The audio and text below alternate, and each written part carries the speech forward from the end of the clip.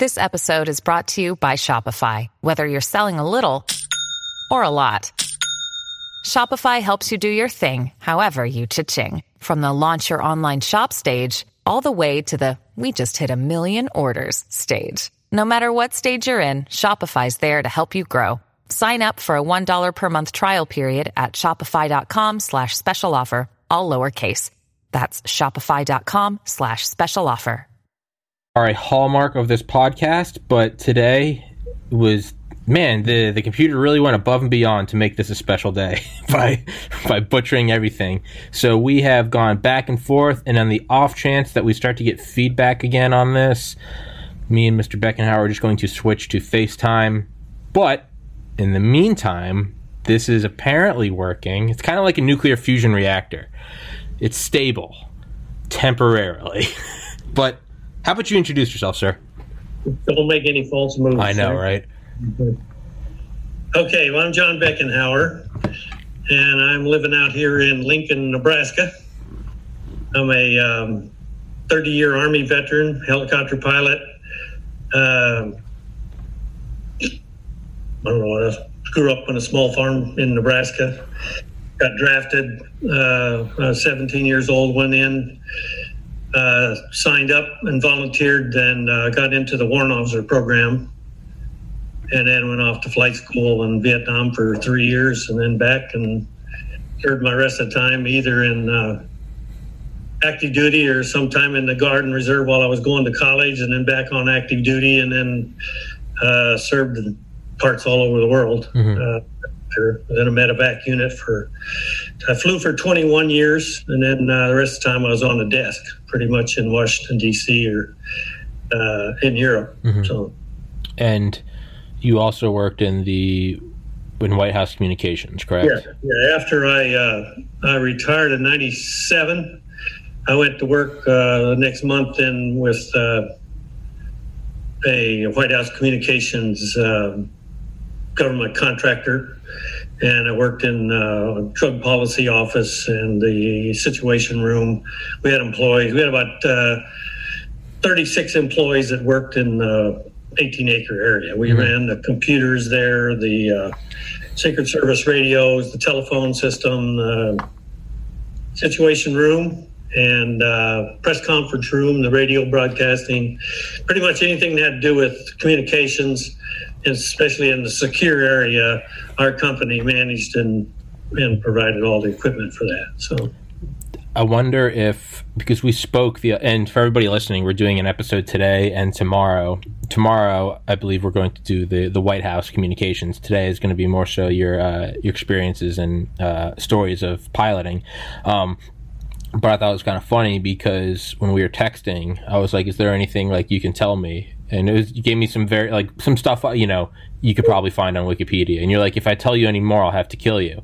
Yeah. And the thing is like, that's not an uncommon response from guests I have on this show. Delta Force, CIA. A lot of it really is. It's like, Tom, I can't, I actually, and I'm like, no, it's cool. We're on the phone. And they're like, you don't understand. There's no hiding. And I'm like, okay. It's so. Yeah, you're sworn to, you reveal that stuff. And a lot of it's, it's pretty common knowledge for the most part, but all you got to do is leak one little thing. Well, yeah, absolutely. One guy I've had on is not like Hillary that can. I know, right? Do stuff all day long and go to jail. I'd go to jail. Yeah. Oh, I thought C stood for what? And it's like what? But yeah, you're right. And it is leaking. And if you can't tell, this podcast, there's no path. We don't have a set of bullet points to hit. We just start walking. So that's where we're going to go. One of the guys I've had on several times, Dale Comstock, youngest member ever of Delta Force. He was involved in the raid, and was it Panama in the late 80s, Acid Gambit, to go get CIA officer Kurt Muse. But they talked about, and I've also had on Mike Durant, the pilot from Black Hawk Down guy, Mr. Durant, 160th SOAR. But reading both their books, they talked about going in and kind of getting ready for to go in and get Noriega and do whatever. But they talked about how the entire thing had to be executed kind of, I think they said maybe like 30 minutes earlier than they planned, because one guy called home on a payphone because he was just, he's one of the lower guys, but he was just read in like an hour before. So he called home to tell his parents. He's like, hey, I think we're about to do something, in case I die, I love you. Which, sure, I get, but of course the government caught it. Whoever Noriega's guys caught the telephone call. They started alerting all the anti-aircraft, and the whole thing was just like, we got to go now. Yeah. So it's very real, right? OPSEC is very real. Well, they say what's the old World War II? Loose lips sink ships. Loose lips sink ships, yep. Right? Yeah. And it's, but it's true. And so, but the point is so you were like, I'd have to kill you. And it's like, I understand, but it's kind of funny because I always joke that, that I have some friends in the NSA or the FBI who are watching this podcast, because every once in a while I'll have a guest on and it will cut out right at a weird time. Like I had on a guy that did EOD, bomb squad for the Secret Service. And he was like, it's pretty easy to build a bomb. And then from that moment forward, the connection was horrible. It fell a lot, and it was like, oh, of course this is happening. So the whole thing is, I kind of feel like maybe that's what it was. Is they're like, oh, he's about to go on, spill the beans, Mr. Beckenhauer. So how interesting it is how you get a hold of the people you do get the hold of. You've got some pretty good network and system out there to get a hold of, talk to some interesting people. Oh, thank you, sir. That's what everybody says, and they always say one of my friends has a podcast who I'd love for you to go on. His name's Don. He has got about 10 times as many people as I do. But I remember he asked me, he was like, how do you get all these people? And I was like, I just email them. But he says his nickname for me is Long Reach. He's like, because before I broke 1,000 subscribers, I had on Charlie Duke, the 10th man to walk on the moon. And he was like, that is a feat. But but actually, I had on the author of the Chicken Soup for the Soul guy, Mark Victor Hansen, yesterday. He wrote a book called Ask. And the whole thing is about how you just have to ask. And I was like, well, I know firsthand that's how this works. For you, I had on Ken Moffitt. And I was like, Ken, do you know any, in probably less formal terms, I was like, do you know any cool cats who would come on the show? And he was like, as a matter of fact, I do. Put me in touch with you. And we've been playing. But let's just jump on into your stories. So we'll save White House stuff for tomorrow. You said was it 3 tours in Vietnam? Yeah, 3 tours. I did 3 back to back. Yeah. That wasn't uncommon for helicopter pilots. You went over there. Most tours start over 12 months, and you'd go for 12 months. You'd go home for 3 to 5 months, get orders, you turn around, came right back. Yeah. And then 3rd tour, same way. I don't know, maybe only 20% of us did 3 tours. I was single at the time, not married. I had no responsibilities outside of my own family. So, and my whole goal in life, since I was 7 years old, I wanted to be a pilot. And my ultimate goal was to get into airlines. So I wanted to fly Navy or Air Force, but you had to have a 4-year degree. And the Army didn't need that. All you needed was the 4-year degree. Yeah. Or the high school degree. And so when I got the draft notice, I just, let me go down and see if I qualify. I passed the flight physical, and I already had a private pilot's license. So they just said, well, sure, come on over here. And what a deal I got for you. Look at here. We got an open slot right here, So that's what I did. I would have gotten taken out of college. I was in college my freshman year, and I don't know, maybe I didn't have the grades or something, but anyway, I got the draft notice. And when I signed up, I was able to delay going in until I finished the 2nd semester. So I went in July of 67, I guess it was. And I went to basic training. All of us go to warrant officer programs. You go to basic training, AIT, and then off to flight school. And flight school was 5 months at Fort Walters, Texas. And then you go off to either Fort Rucker or Fort Hunter Liggett, or what is that? That's in Georgia, I guess, Savannah, Georgia. I got Fort Rucker.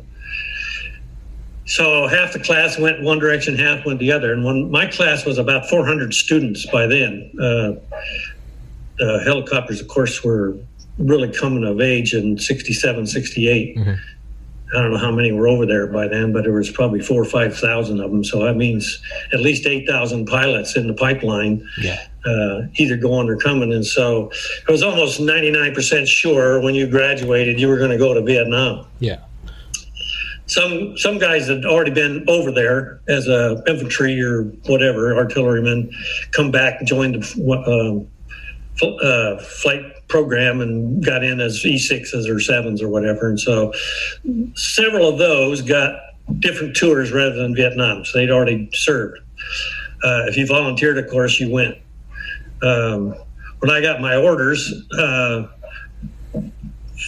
to go to Vietnam, I also got orders to go to an advanced flight program, which was the CH-47.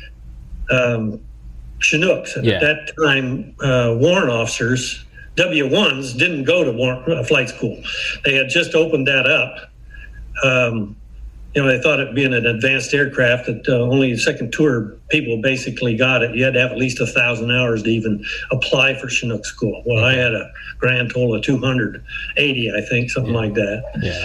But they tried this thing where they took the best, the top students out of every class as warrant officers because they were so short Chinook pilots. Most of the Chinook pilots were W-2s, W-3s, and 4s by then, senior guys that didn't want to go back a second tour. Those of them had families and they'd served in Korea War already. And we even had one guy that was a World War II pilot that was, he'd actually got out, retired, and went back in, Pappy Dietz. And he was actually killed in Vietnam. So the experienced pilots were hard to find, but there were enough around, and they were mostly the mentors for us, the younger kids. Yeah. So anyway, I finished in the top 3 of my class, so I was able to get the Chinook class, and that wasn't any big deal because I'd already had a pilot's license when I went in, so I had a big advantage over a lot of the number 1 and the number 2 guy were both airline pilots already that got drafted. So they were pretty experienced already. Yeah. So I was very fortunate. I was the only W-1 that got the Chinook. So I went down but there was a 6-week holdover. I was a snowbird for 6 weeks after flight school. What does that mean? Well, the school didn't start until 6 weeks after I'd finished my flight training. Okay. So I had like 6 weeks of vacation time, basically. Okay. Use up your leave time. Or they put me on duty as a standby medevac pilot, which means you just went down and sat at the cafeteria and waited till the alarm went off, and you'd run out and jump in the left seat with somebody and take off and go pick up somebody on a highway or something. Sure. Well, the first day I went down there to do that, an old W-4 saddled up beside me at the cafeteria, and we struck up a conversation, and he said, well, you got 6 weeks to kill. What are you going to do? And I said, well, I'm doing it. I'm just sitting around here waiting, He says, well, we've got a cancellation in the new Cobra school over here. Would you like to go to gunship school? I said, heck yeah, I'll take that. But I didn't want to jeopardize my Chinook class. Okay. And so he arranged it so I would do the Cobra school, which were just brand new aircraft at the time, come out. And then I finished Cobra school and had 2 days, and then I started Chinook school. So I was really blessed that I had gotten both training. Not many pilots got that. Well, I went from there to I went on leave, I guess, after school. I had 2 weeks leave, and then we went over and caught the flight to Vietnam out of Fort Lewis. I got over there in it'd been in 68, I guess, early 68. And then I was given a choice to fly gunships or fly Chinooks. The base I was at in Phu Hep had both. Well, shoot, I wanted to go kill people and blow up things, Yeah. So I said, I'll take the gunships. But again, my whole goal was to get flight time. Yeah. And I got into gunships, but we'd go down there at 4 o'clock in the morning, pre-flight your aircraft, take off, go out and insert the troops in the field, maybe take fire, maybe not, just shoot up the tree line to get the first troops on the ground. Then we go back and sit and wait. and wait for them to make contact. They didn't make contact. We waited to the end of the day, and maybe we go out and bring them back in, or maybe they'd be out there for 2 or 3 days or whatever. Then we go out and shoot up the LZ, and they bring them back. So, you put in an 18-hour day, and you maybe got 2 to 3 hours of flying time. That was not working for me. Sure. So I did that for about 3 months, I guess, and then that was pretty exciting. Some of the days were, but for the most part, I wasn't even getting 60 hours of flying time a month. Yeah. And, I needed 3,000. So I got to get busy here. What's the armament? Well, I'm sitting there waiting by my gun ship. Here comes these Chinooks flying in and out. Fly the troops in, and I'm sitting there. Yeah. Yeah, hey, So I went over to, then our unit got orders to move down to Saigon area, 3 Corps. And so I ran over to the CO of the Chinook unit and said, hey, what's the chances, transferring over? And he said, well, heck yeah, we're short pilots over here.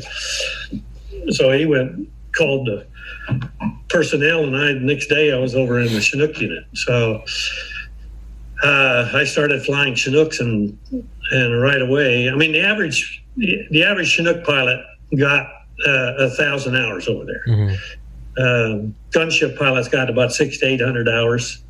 Huey pilots got anywhere from 12 to 1,500 hours normally. Huey pilots, I think, flew more than anybody. Mm-hmm. So anyway, I started flying hooks, and I guess that was about the second week. And when I was flying gunships, I get shot at, but I never got shot up. So I didn't think it was that big a deal. But anyway, I get in the Chinook, and Chinook's supposed to be the safest aircraft over there, right? Because we fly in last and we fly out first into the LZs and stuff. So we're big and we're vulnerable and we're very slow, and so you don't. For everybody listening, the Chinooks is the big helicopter with two rotors. Yeah. They're the troop transport, I believe, and so right, you'd go in, clear out the LZ, and then the big slow one comes in, drops everybody off. Yeah. We could take. Well, if we were carrying Vietnamese or Koreans, which we did quite a bit, we could fly 60 passengers internally. So they could stack them in there, If you had American troops and they're fully loaded, we could guarantee 33 troops on the highest mountain in Vietnam. So, and on the hottest day. So, most of the time you could stick 45 or so in there if you had to. We didn't do that very often, but when we did, it was guaranteed that we could usually do it, unless the airplane was or the bird was really weak for some reason. Yeah. So, I don't know, about the second weekend, we're on my first big combat assault in the Chinooks. I'll give you a war story. We were flying into what's called Happy Valley. It's up by An Cay. Big combat assault, about 40 Hueys and there's 10 or 12 of us Chinooks. So we were inserting like 1,000 troops into 5 or 6 LZs up on the valley, and they'd made contact up in there, and it was called Happy Valley because the KIAs they were getting were on drugs, North Vietnamese and troops, and so those guys would get high on drugs, and they weren't scared of you at all, Yeah, they'd take you on. So Happy Valley was a badass place as far as flying in and out of it. It was right next, pretty much close to the Cambodian border, so it was easy to feed North Vietnamese troops into it. So on a combat assault, I'm the first Chinook in, but I'm the last. I'm the first Chinook in, but I followed the last Huey in, and there was probably 15 Hueys ahead of us. We're all lined up maybe in a 5-mile trail, and the LZ just big enough to get a Chinook into, and maybe 2 Hueys. And the first Huey landed right on top of a booby trap, and I could see him out there. He landed right on the booby trap, and he just went up and upside down and crashed right down the side of the mountain on the side of it. So the idea when that happens is the next helicopter lands exactly where he did. Yeah, sure. So it's the safest place. So they got everybody in. All the rest of the Hueys landed, and they got the crew out of the other aircraft. And then we were, the LZ's considered hot yet. So the Chinooks, we just did a slow orbit and came back around. And when I was the first one in, and I was still flying with an IP. I was with Clyde Love at the time, and he was a second tour Chinook pilot.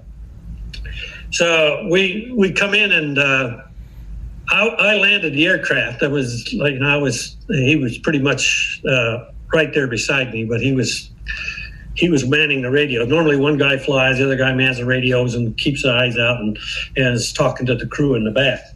So as I landed, we got a rear view mirror that's right up ahead so we can look back into the back.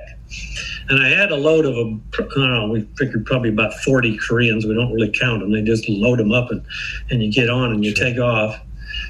And I got to looking in my rearview mirror, and we weren't there more than 2 or 3 seconds. They lowered the ramp in the back, and the guys start running out the back as fast as you can get them out. Because you don't want to sit in the LC very long, because you're very vulnerable to mortar attack then.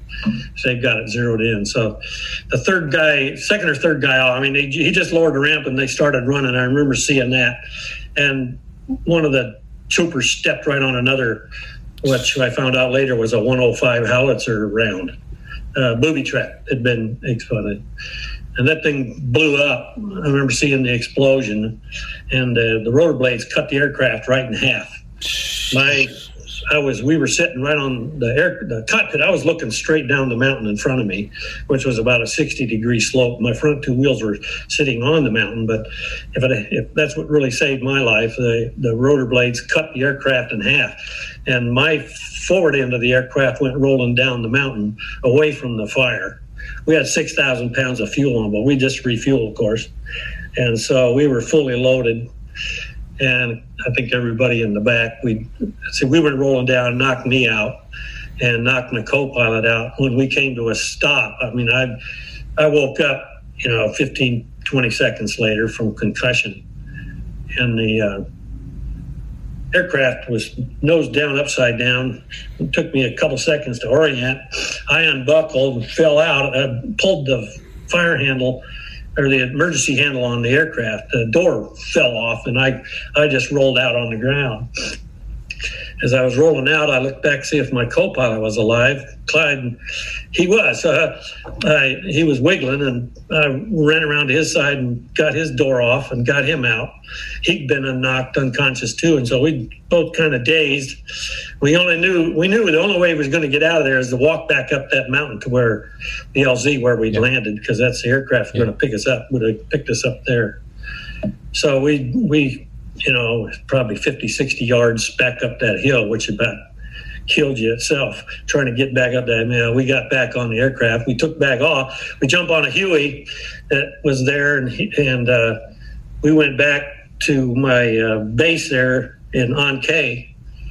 And that was on a Sunday morning, probably about 8 o'clock when the aircraft happened, when the accident happened. And then by noon, Clyde and I were back in another Chinook, flying back out on the mission again, flying artillery and ammunition out there. It's like, okay, another day. Here we go. Just game time, game face. Yeah. It's like, right? That's waking up hungover with your friends, and it's like, we're doing it again. Like, we're doing it again. It's They brought another aircraft up and said, get going. So that's the way we did it. But good Lord, I was thinking it was a lot safer flying in a Chinook than I would be in a gunship, but the opposite turned around right away. But that was the beginning of my journey. So you said that mortar went off the booby trap, and you said did it push the back rotor up, and that's what cut it off? It would have brought it up, but the rotor blade, the back 3 rotor blades would have just cut right through the aircraft. What happens. Yeah. And if there's any kind of a rise in the rear end of the aircraft that throws the balance off of those blades, it'll automatically cut. Now, sometimes it'll cut the aircraft in two. A lot of times it'll just slice through the fuselage, and your forward rotor blade, of course, is turning the opposite direction. Yeah. So it wants to pull away from whatever the back end is doing. So that's how that went down that day. How far down did it?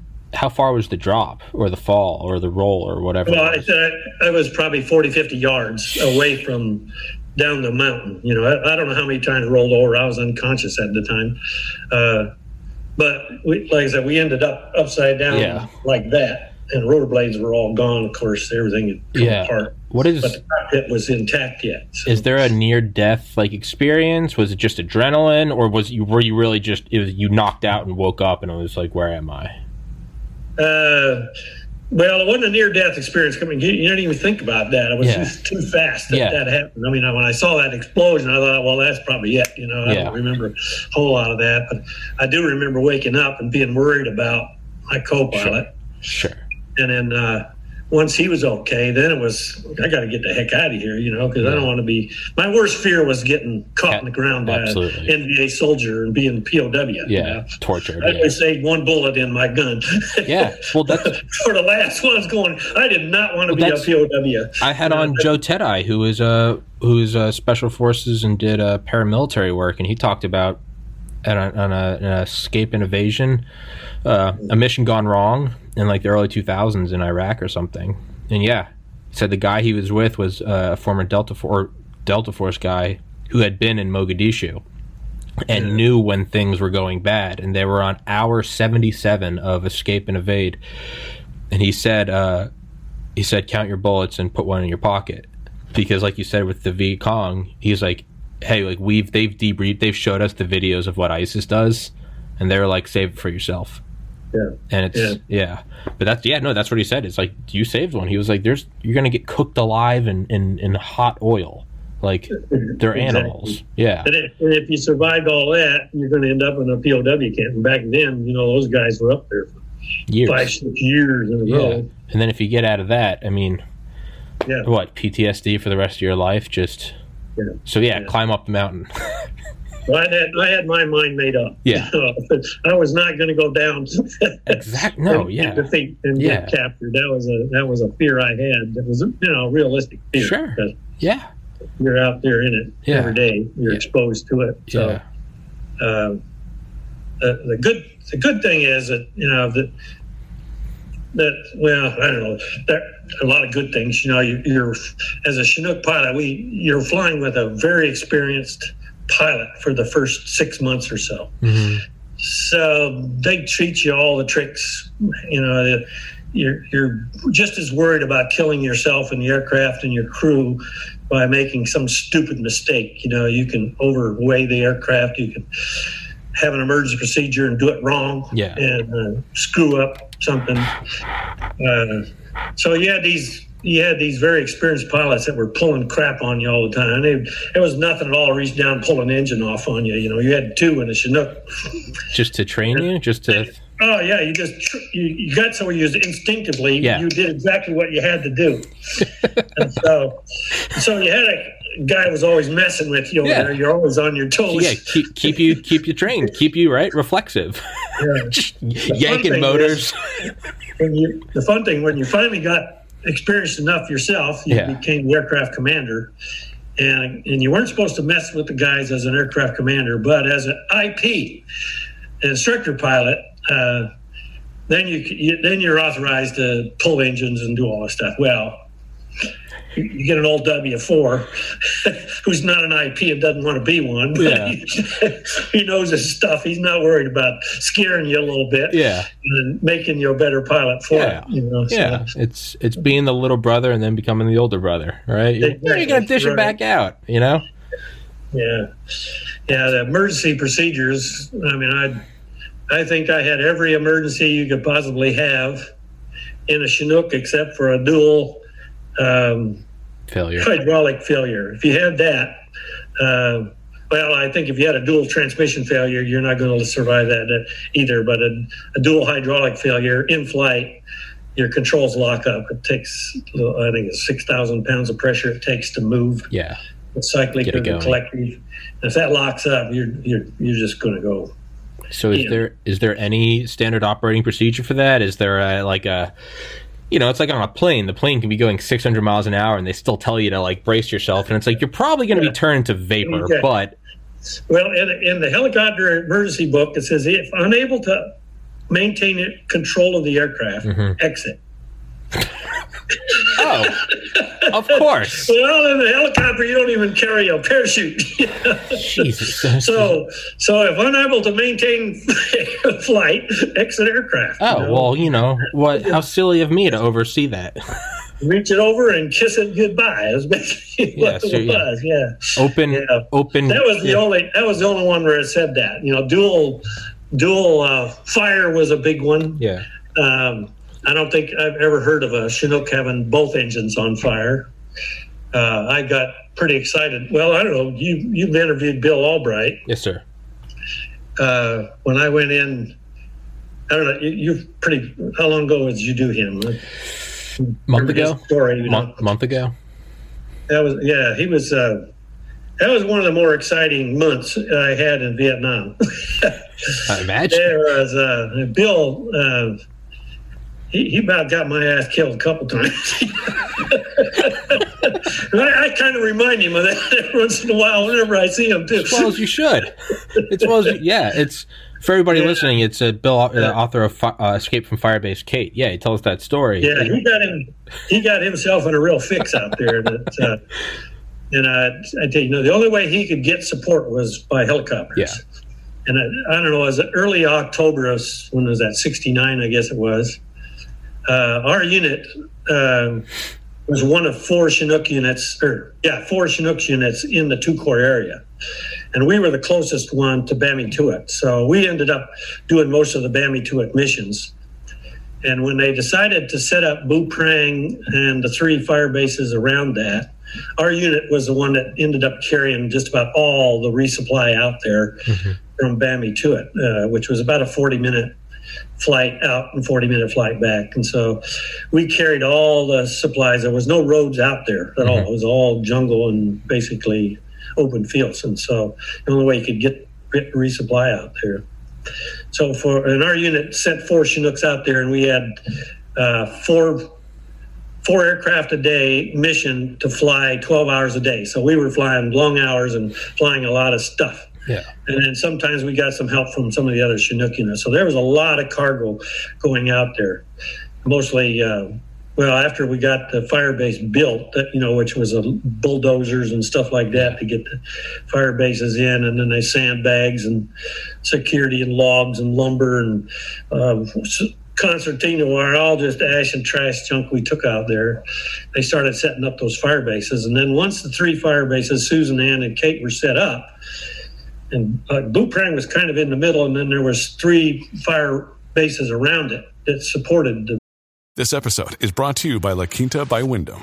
Your work can take you all over the place, like Texas. You've never been, but it's going to be great because you're staying at La Quinta by Wyndham. Their free Bright Side breakfast will give you energy for the day ahead. And after, you can unwind using their free high-speed Wi-Fi. Tonight, La Quinta. Tomorrow, you shine. Book your stay today at LQ.com. Bu Prang. And LZ Kate was the closest one to the border. It was only, it wasn't even a mile away probably from the Cambodian border. So they were the first ones that were going to get hit coming from the troops from the north.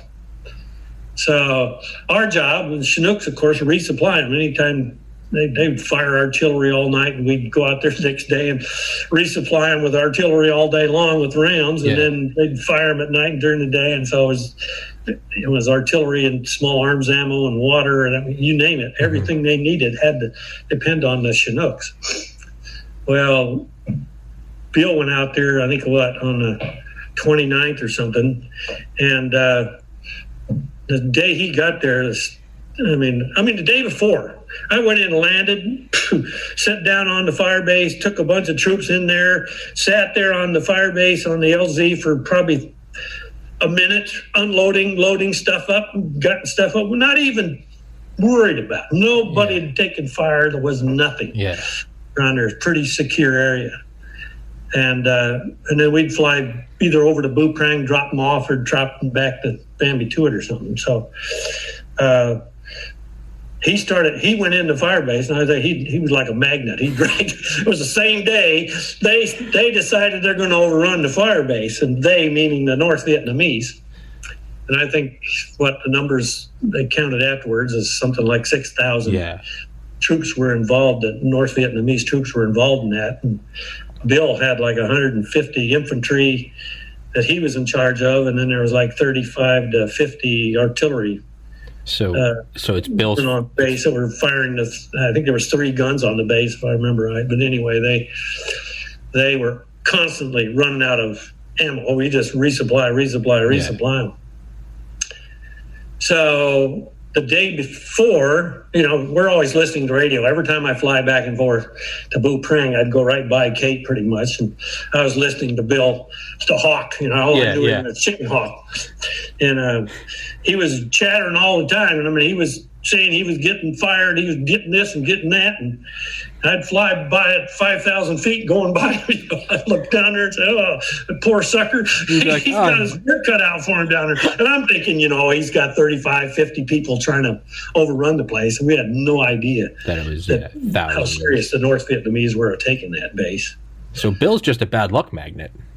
Yeah. Oh, he was. I mean, it was the wrong time in the wrong place. It's like, why did you?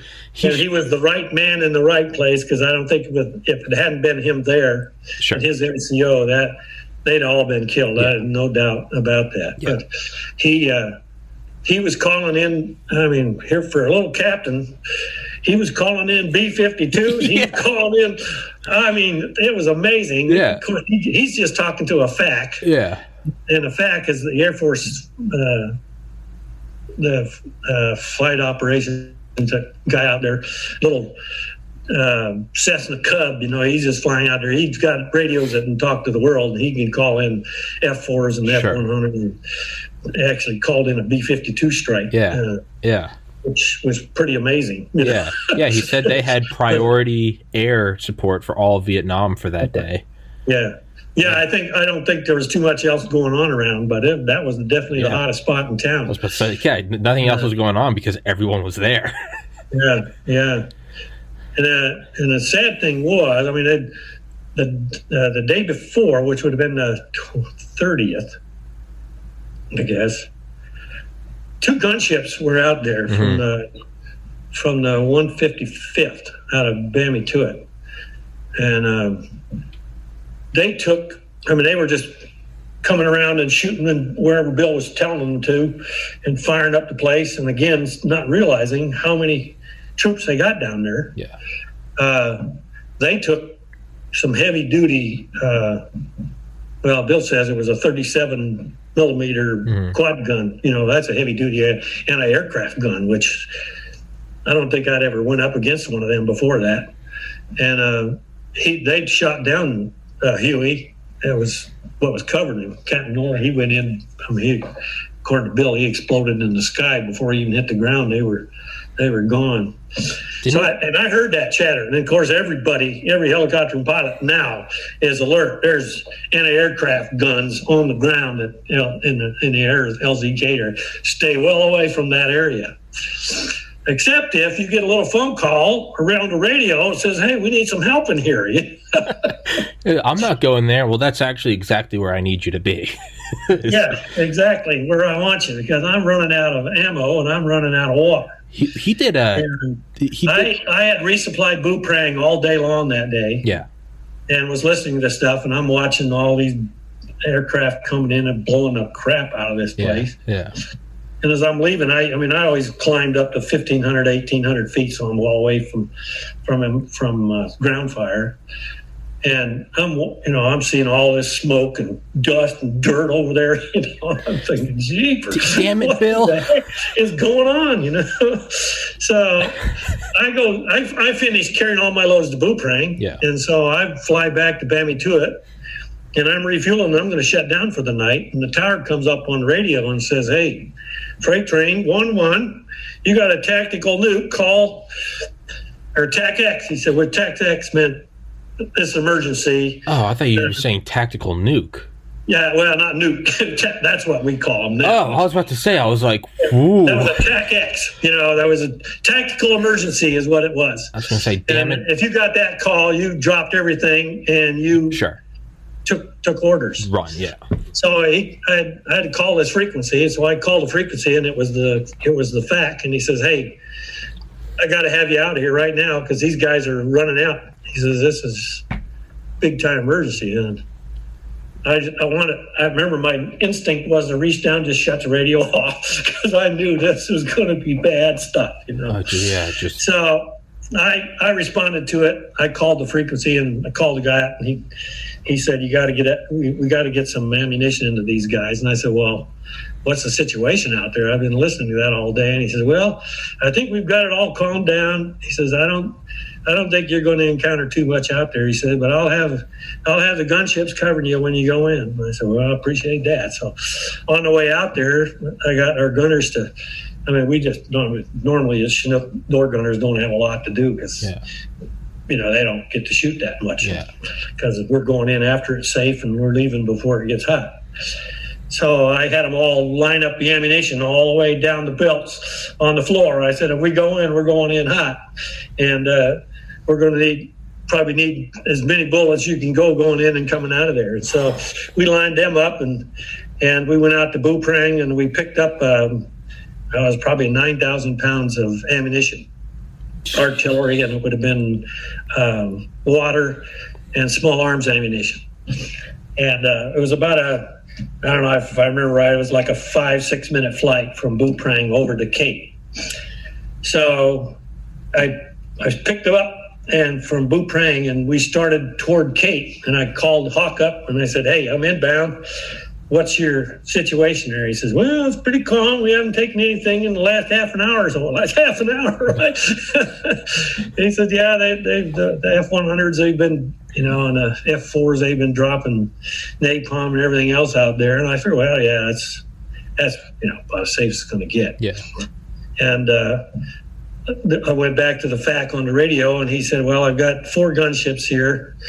We'll put 2 on each side, and we'll escort you in. So I came in low level from the southwest side of the LZ, and it's about 4.5. It's just starting to get dark. So I come in there as hot as I could fly it, and I had the co-pilot flying with me, and I had an experienced co-pilot with me that day. The day before, I had a brand new guy, and I knew if I was going to fly out there in that area, I needed somebody over there and the right that knew it if I got hit. They could get the aircraft and the crew out of there and knew his way back to where the safety zones were.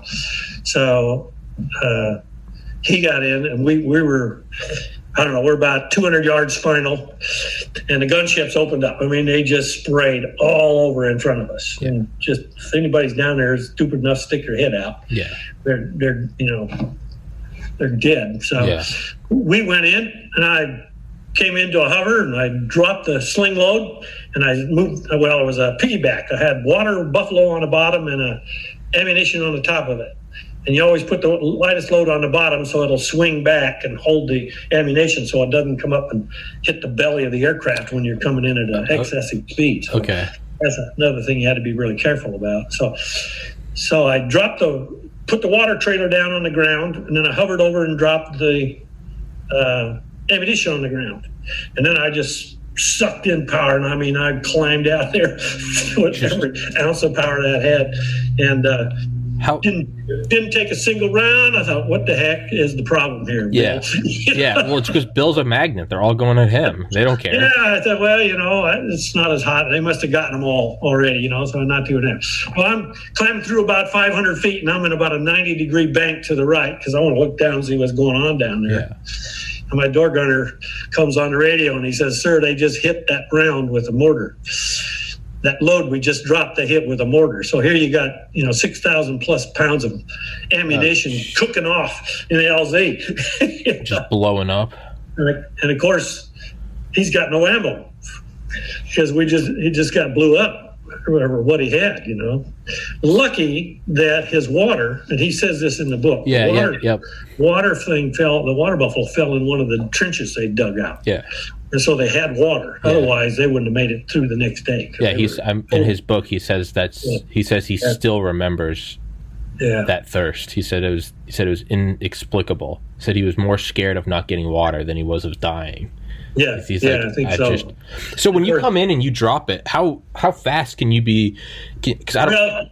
You're coming in. Well, with a normal load, you can get about 60 to 80 knots of ammunition underneath you, as long as there's like a we always say a 40-foot strap. So the load is hanging 40 feet below you. Okay. The problem when you got a load that high is you got to come to a dead stop and then drop down and let the load off, and then you pickle it from the hook inside. So as you're coming in the LZ, you're probably 60 to 80 knots, and you get about 100, 200 yards out or meters out. You flare the aircraft.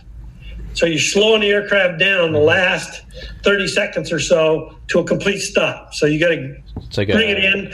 And if you go over, it's real easy for that load to swing underneath you, and you go right on by where you want to drop it. Yeah. So you got to get to a complete stop using the belly of the aircraft to flare, basically, when you're doing a high-speed approach. But normally you come in slow, and you crew chief's in the back, and he's telling you how high the load is off the ground. He'll tell you you try to aim to 15 feet above the ground, and then he talks you down to the ground with the last 15 feet or so. You don't want to drop it because you could bust it open stuff or dent your water bottle, your big water buffalo up or something. What you want to be able to do is pick it back up the next day and reuse it. So if you damage it, you can't, you screw it all up. So a good pilot will drop it softly and reuse that baby. Touch it down, yeah. Now, that was the idea. And at the first time in there, I didn't, I figured we were pretty safe. Yeah. They'd shot up everything around there, and we probably got all 50 of them, and we were okay. Yeah. And this is going to be. As it turns out, there's about 3,000 of them down there. I was going to. And they were dug in pretty deep, so they hadn't got a whole lot of them. So anyway, I take back off, and I'm in that steep bank, and you see the load explode down there, and it's just dead silence in the cockpit. And the gunship pilots come on, and they asked me if I was all right, and I said, "Yeah, we're fine." But I said, "What's going on down there?" And he says, "Oh, shoot, ammunition flying everywhere." He said, "I don't know what's coming in or going out." He said, "But we're a bingo on our fuel. We've got to get back and refuel too." So we all headed back to Mamituit. Well, on the way back, Fat comes on and says, "Can you try that again?" So he's taking fire from the Viet Cong, and now he's kind of taking it from you guys because you're dropping it in there and they're hitting it with mortars. And yeah. And I'm thinking, man, I just need to turn this radio off and just go turn home. it off and be like, "Oh, I didn't hear anything. I'm sorry." But you're thinking, well, poor Bill, he's down there. Yeah. All those guys are sitting there, and they're depending on you to get in there. And of course, you're instructed from day one in flight school that your job is to support that ground troop. Yeah, you're the guardian angel. You have to you bring in the goods. No other help except you. So you really you have to step up, So it was one of those days where I had to step up. So we went back and refueled. And he said, "Well, we're going to call in a bunch more, drop a bunch more on here, bombs, and see if we can't soften up the target a little bit." So we went back and refueled, and I headed back out and called over to Boo Prang and said, "Have you got a road ready?" He said, "No." I said, "We're not ready yet." So I had to stall about 30 minutes, just orbiting out there, and they called me in, and I finally picked up the second load. And again, we said our prayers because we know this time it's going to be super hot coming in there because they're expecting us this time. The first time we snuck in on them, and second time that wasn't going to happen. They heard our aircraft coming. You don't sneak in with a Chinook; it's just too much noise. You know? Can you do? Is there ever anything like? I'm just thinking of like C5s or something, or whatever, pushing it out the back with a big parachute. Is that ever a tactic with Chinooks? No. Okay. No, we never ever practice that. I think you can do it now. I know. Yeah. You put a small drogue chute out and they slide out the back. But basically, that's an Air Force mission. Okay. 130s will do it, quite often. C5, C-17s, they'll do it. But very seldom you ever see a Chinook doing the mission. It's just, our jobs come in and pick stuff up on the ground or drop stuff right where you need it. Sure. Coming down a chute, you don't know where it's going to land. You get a pretty good idea, but we're supposed to pinpoint stuff. Yeah.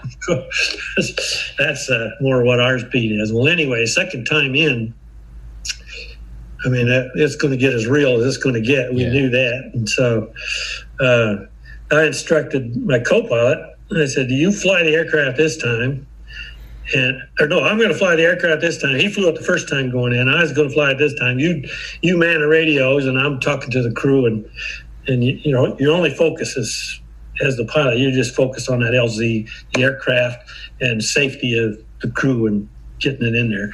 He's on the radio. I was talking to the gunship pilots, talking to Hawk, and talking to the FAC, and finding out the whole tactical situation. He's in charge of that. I shut his radios off because there was so much traffic on there, and I have to listen to my flight engineers and my door gunners in the back because they're talking me in.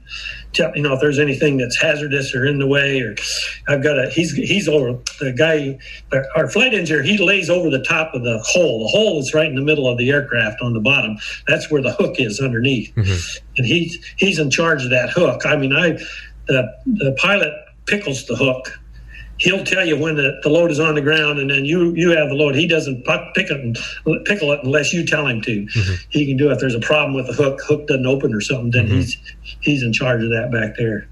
So we talked about what we're going to do if we get an emergency, if one of us is shot or somebody in there. We talked all the way through all these emergency things, and again we lined up the ammunition, and on the way in.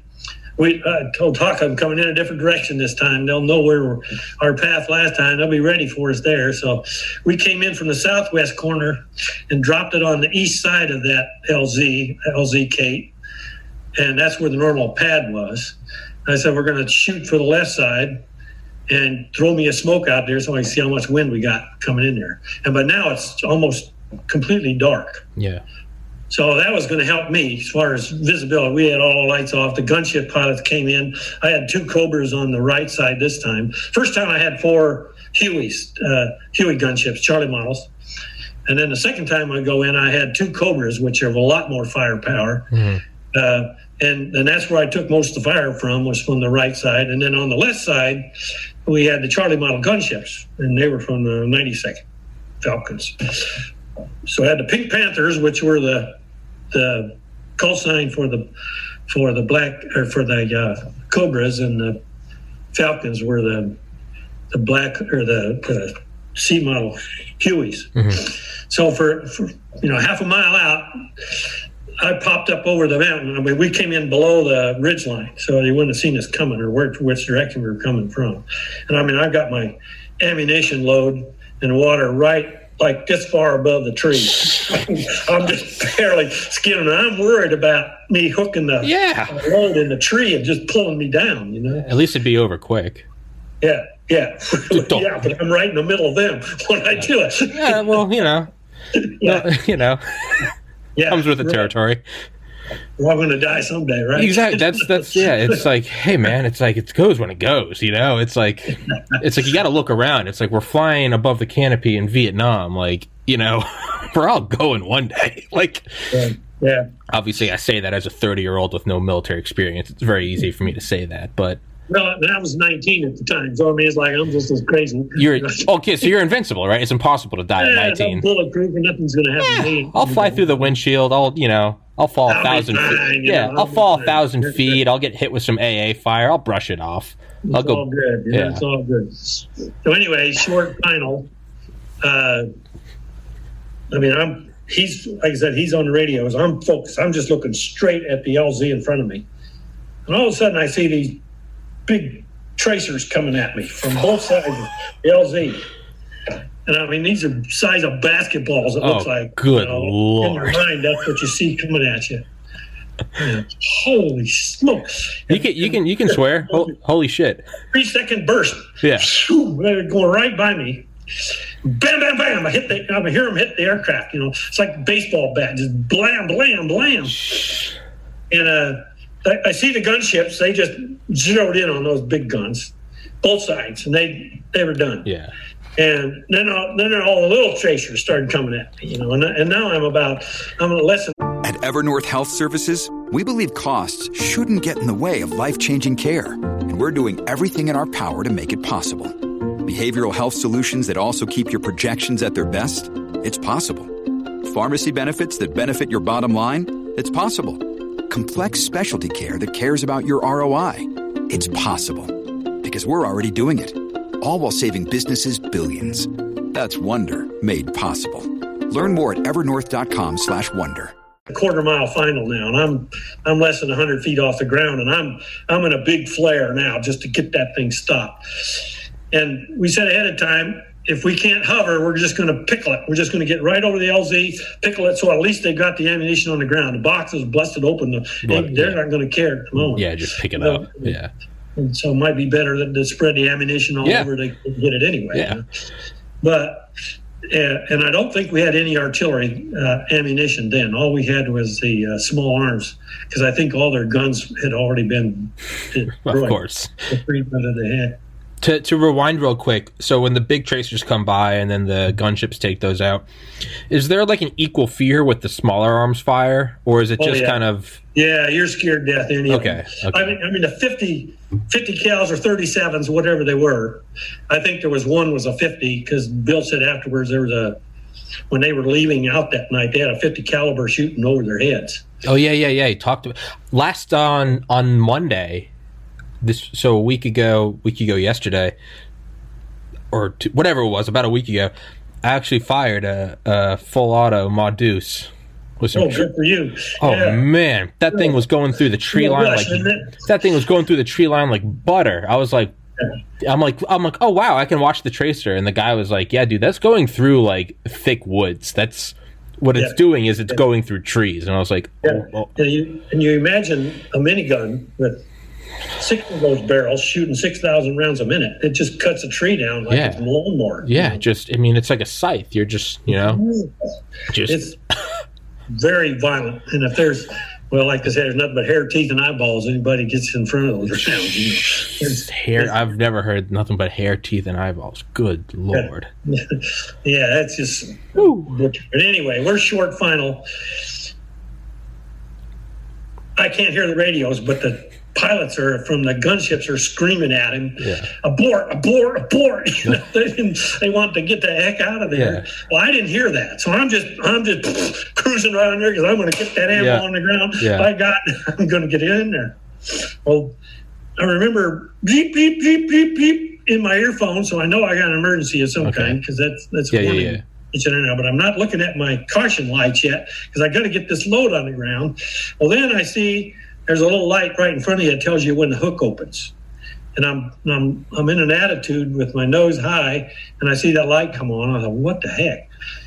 My first impression was strap must have been hit with a bullet or something and broke the load. And my co-pilot starts yelling at me now, abort, that's 50 cal down there. He says, I punched the load. And by now and just right after that, intercom goes out, right? So we go running over the LZ, and as Bill said in the book, he says it's the first time he's seen a U.S. aircraft resupply the North Vietnamese. Oh, yeah. The load hits the side of the hill, and it's a pretty steep hill. Hit the side of that hill and then just rolled right on down, right into the North Vietnamese hands. Here's all this ammunition. You're going to be tried for treason. They can use our ammo. We can't use theirs. And their AK-47 will fire them. Really? Yeah, it's just they're one caliber above ours. 7.62. So they fire a smaller caliber round. Okay. Than what we can shoot. So, they have a 51 caliber. We have a 50 cal round. The NATO round is ours a 50. They shoot a 51. So they can use our ammo, but we can't use theirs. Pretty smart. That's brilliant. Right. Well, then we need 52 We need 52 caliber. The M14 round is a 7.76, and I think what's the AK-47? 5.57. 5.56, 5.762. It's somewhere in there. Anyway, our round will fit theirs. Sure. But theirs will fit ours. Anyway, we resupplied the North Vietnamese Army. So this time I just nosed the aircraft over, because I'm thinking we're going to crash. Yeah. We're going to shoot it down right here. My thinking was, so we just low leveled straight ahead and got the heck out of there. And we get back. My thinking, I'm going to just crashing the LZ as far away from this thing as I can get. We'll get out and we'll set up a perimeter, and hopefully a Huey will pick us up, get us out of there. Well, the aircraft kept flying. I heard this. So we took a big hole. We had a big hole that big around through our rotor blade. And that thing was, every time he'd come around, it would whistle. So I knew where, and if you take bullets through rotor blades, you got a serious problem, because if the rotor blade can disintegrate depending on how bad a hole it is. The bullet comes through at an angle, it can rip a hole that long, and pretty big, and your blade can disintegrate. Yeah.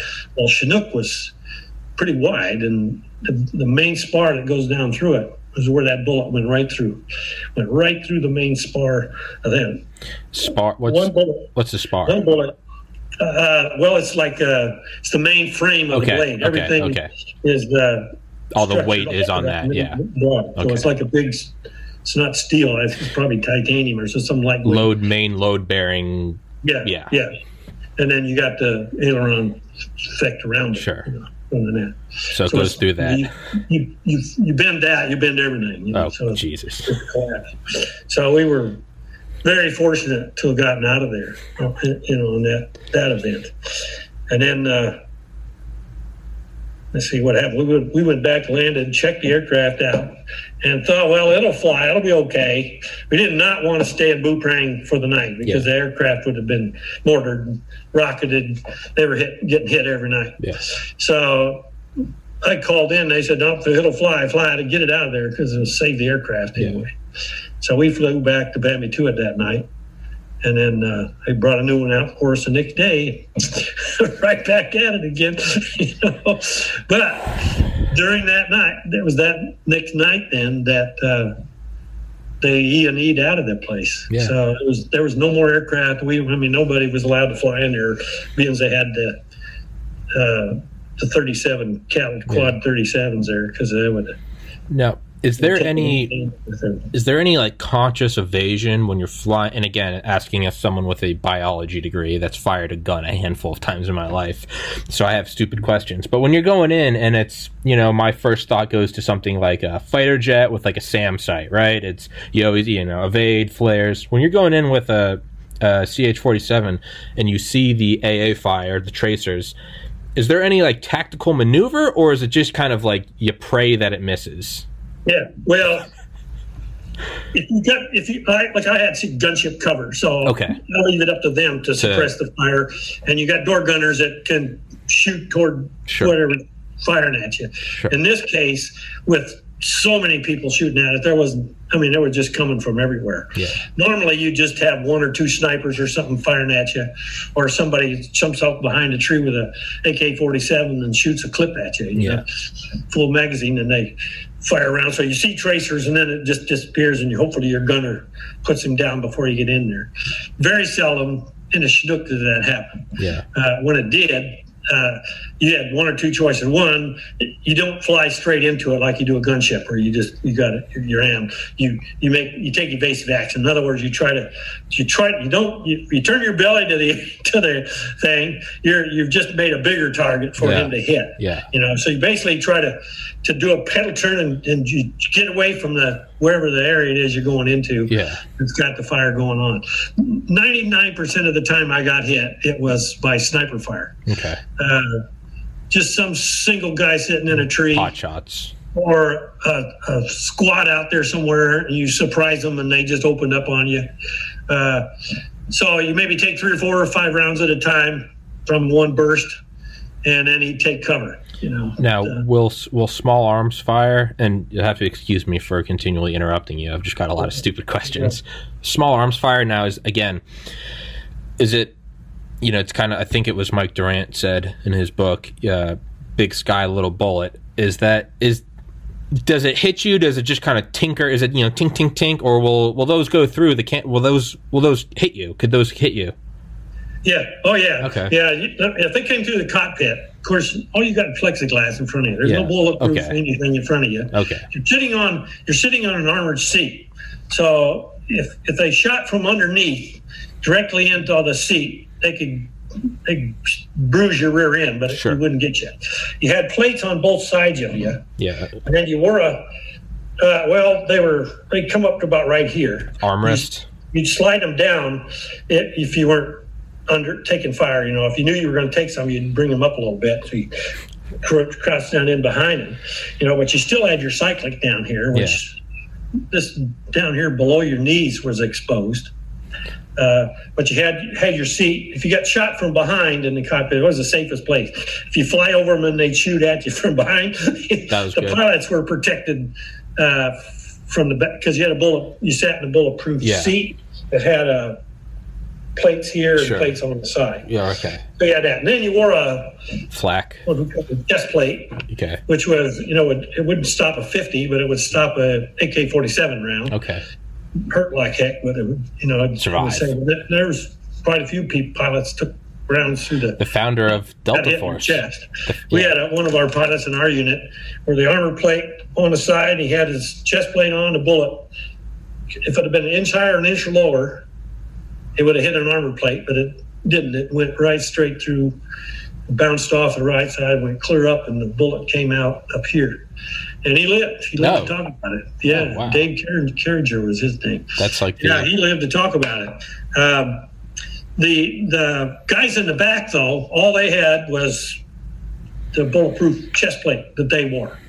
Now, if you're going into a hot LZ, they'd sometimes pull extra chest plates around them. Yeah. And get behind their machine gun, but they do it. But the guy on the floor laying down over that hole, he put 2 or 3 of them on the floor and then lay on top of them, And if the bullets were coming from underneath, he was fairly safe. He could take a hit. But of all the crew members, he was probably the most safe of anybody. Now, would they ever lay down flat? Because so your legs they are. They're laid down flat on the floor, looking down through that hole. Hit your plate, because if you're sitting up, it could go through your butt or your legs, go right up through your body, destroy your organs. With the Chinook, most of the hits came from the front. Okay. When you're coming in, you're very slow. You're under 10 knots the last 30 seconds or so. You're really slowed down. And as big as that target is, and he just step out behind a tree and won't nail you, and then go back in. Yeah.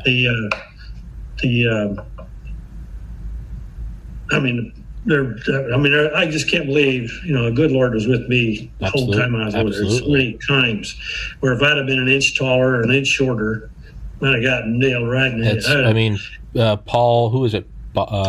We had the shortest guy in the unit was 5'2", Dale Tate, and he was just a little squirt, But he was pretty experienced by the time I got him, and I got him for his last 25 hours before he became aircraft commander. So I drill him a lot in tactics and all that, make sure he knows his stuff and that, and the radios, and he knows all the emergency procedures by himself. And that he's safe with the airplane. He knows how to talk to the crew, and he knows how to work with a younger pilot that's going to. I'd sit over there and just act stupid all the time, try to make every mistake that he would get from an inexperienced co-pilot. Yeah. And his job was to correct me and tell me what I was doing wrong and why I'm doing it that way. So he was going that way. Well, we swapped seats. I was in the right seat. He was in the left seat. So he's sitting on the left side, which is where the aircraft commander normally sat. And he's like 5'2". He used to put a 4x4 block on the pedals with a big inner tube cut that had a big rubber band that would hold the 4x4 on the pedal so he could reach it. He pulled seat all the way up. He couldn't reach the pedals because his feet were too short. Jesus. It was kind of funny. Oh my God. So anyway, he's sitting in there, and of course he's got the seat all the way forward. He's got his feet on the pedals. He could barely see up over the windshield hardly. That's been a little bit. Yeah. Over a big, I'm 6'2", so I can sit in there plenty comfortable, and I'd hunch down in there, Yeah. He was up there like this, and he could see where the heck he was doing. Yeah. We're flying along fat, dumb, and happy, coming to an LZ one time, bam, that bullet comes right through the windshield, just splits his helmet right above his head. If I'd have been me sitting there, I'd have taken it probably right there. You wouldn't have known. And it just happened to be his day to sit on that seat that day. And that was a close. Did he survive? That was a close one I had. there's lots of times where if I'd have been a second sooner or a second later or an inch taller, like I said, or if I'd have turned left instead of turned right, been a lot. Did he survive? Story for me coming home, Did he survive? Yeah. Okay. So it split the helmet. Okay. I was like, oh yeah. Oh yeah, he was fine. Scared the bejesus. Yeah. Well, it's like Paul was it whoever the actual author of All Quiet on the Western Front. Well, he talked about that with World War I. He was like, it gets to a point where you realize it's like there's nothing you can do to survive. It almost seems like fate. This happened to Hitler in World War I. They would talk about leaving their little dugout to go to the restroom in the behind the tree line, and you come back and it's been blown up by an artillery shell, and you see your friend's body pieces around, and it's just like, what if I hadn't gone to the bathroom? And it's at a certain point, it almost just seems like it's just a toss of the coin. Yeah, you could write books on people that have been there. I've been tempted to just make a whole chapter in a book sometimes. You should. What if? You if should. I'd have just done this, I wouldn't be here. Yeah. I got a good friend of mine that was in 9/11 at the Pentagon, and he never drinks coffee. But that morning, he drank a couple cups of coffee, and he had to go to the bathroom. So he goes down the hallway to go to the bathroom, and that aircraft hit dead center where his desk was. He came out of the bathroom just as the aircraft hit. And of course, the fireball came rolling down and knocked him to the ground. And he was 60% of his body was burned. Sure. But if it hadn't been, he fell right underneath a sprinkler system. And that's a guy you ought to talk to sometime. You think I'll give you Brian Birdwell's. Do you think you can get him on here? Yeah, I'll get him. I'm sure he'd agree to talk to you. Let's do it. That'd be a great guy for you to talk to because he can tell you. Let's do it. Please do. If you've ever talked to anybody that was in the Pentagon. I have not. But he fell on the ground, knocked unconscious, but the sprinkler was right above him and soaked his body. Otherwise, he would have been burnt. Yeah. Well, I'm going to write down his name, and I'm going to text you after this. What's his name? Yeah, Brian Birdwell. Birdwell. Okay. I just want to make a note of it. If you Google him, you'll probably get him. He's written a book about it. Okay. And he's a Texas state senator or congressman. I mean, so it'd be the same guy. Okay. He retired after that, of course, and then he moved to Texas, and he ran for Congress, and he's a state legislator. Okay. I think he still is. I haven't talked to him in a couple of years now, but that's what he was doing. So anyway, Vietnam was. I came back from. Let's see, I've been in January '71. Yeah, January '71. So 50 years. Yeah, 50 years this year. What day? Do you remember what day? No, well, I think it was around the 3rd or the 4th. I missed the football game, the bowl games, ticked me off. Damn. I was actually in Australia. I took my last R&R and went to Australia. That's where I met my wife down there on R&R. Oh, yeah?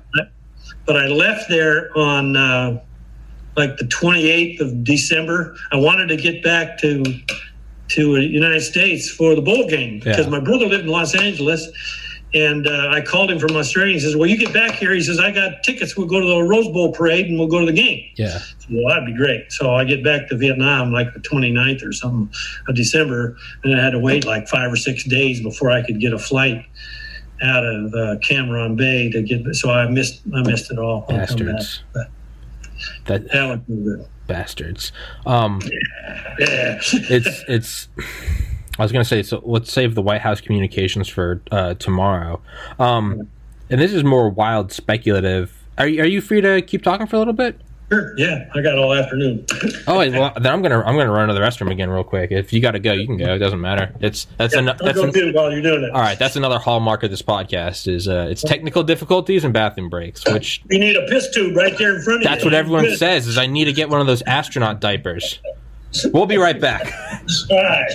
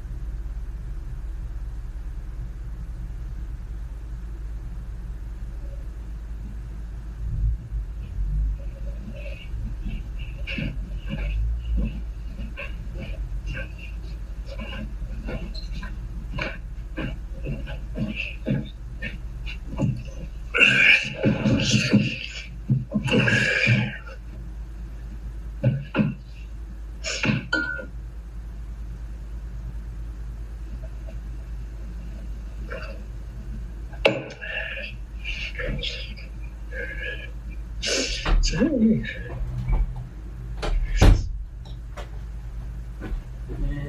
we are back. So where are you physically sitting at? You're at your house, I assume, or not? Yes, sir. I'm in Ocean City, Maryland. Maryland. Yeah. Yeah. Very long story. I graduated the University of Georgia in 2013. Got into medical school. Decided I didn't want to go. Not long after I graduated, I lost my oldest sibling to suicide, and I kind of just went. I think, understandably, I kind of went a little crazy for a couple of years, and my parents live up here. I moved home, try to sort my life out. And December 2019, started this podcast, and it's been about 13 months, actually, 13 months to the day, December 12th, and been doing this, and I like where it's going. It's building fast. It's exponential. It's, getting guests early on was difficult, but now it's, shout out to Ken Moffitt, has got me a ton of guests, but it turns into now when I have people on, I'm just like, hey, if you know anyone interesting, please tell them to come. Like anyone, if you can, if you can probably tell, I can just talk to people. So it's, you're easy to talk to people. Yeah. So it's, Well, who is your main audience then? Just people like yourself, or I have no idea. Oh, well, really? You don't. You don't get any response. I mean, you can look up like demographics on stuff, but even that is only like who enters their info. So, like, let's say like where like the podcast is hosted, where it's just audio, for instance, that will tell me that like 80% of my audience is white males in North America between 18 and 45, but that's like the drunk man looking for his glasses under the streetlight. That's only of people who enter their information. I have no idea how many people just watch and are watching it anonymously. So I don't know. I just talk to people that I'm interested in, and there's no specific topic. There's no. It's whatever. So do you make money through advertising or something, or through it, or how do you? Right now, I am making some money. I reached out to. Well, not reached out. I made a video asking if anyone wanted to invest in it. I was like, hey, I don't know when this will make money, because YouTube, because my channel is, I have an American flag and I have a bunch of veterans on, and I talk about things like America being good. YouTube does not like that because they're a bunch of dirty communists. So I figured early on, I was like, I'm probably not going to get ad money through them. But I do know that when I put my mind to things, I succeed.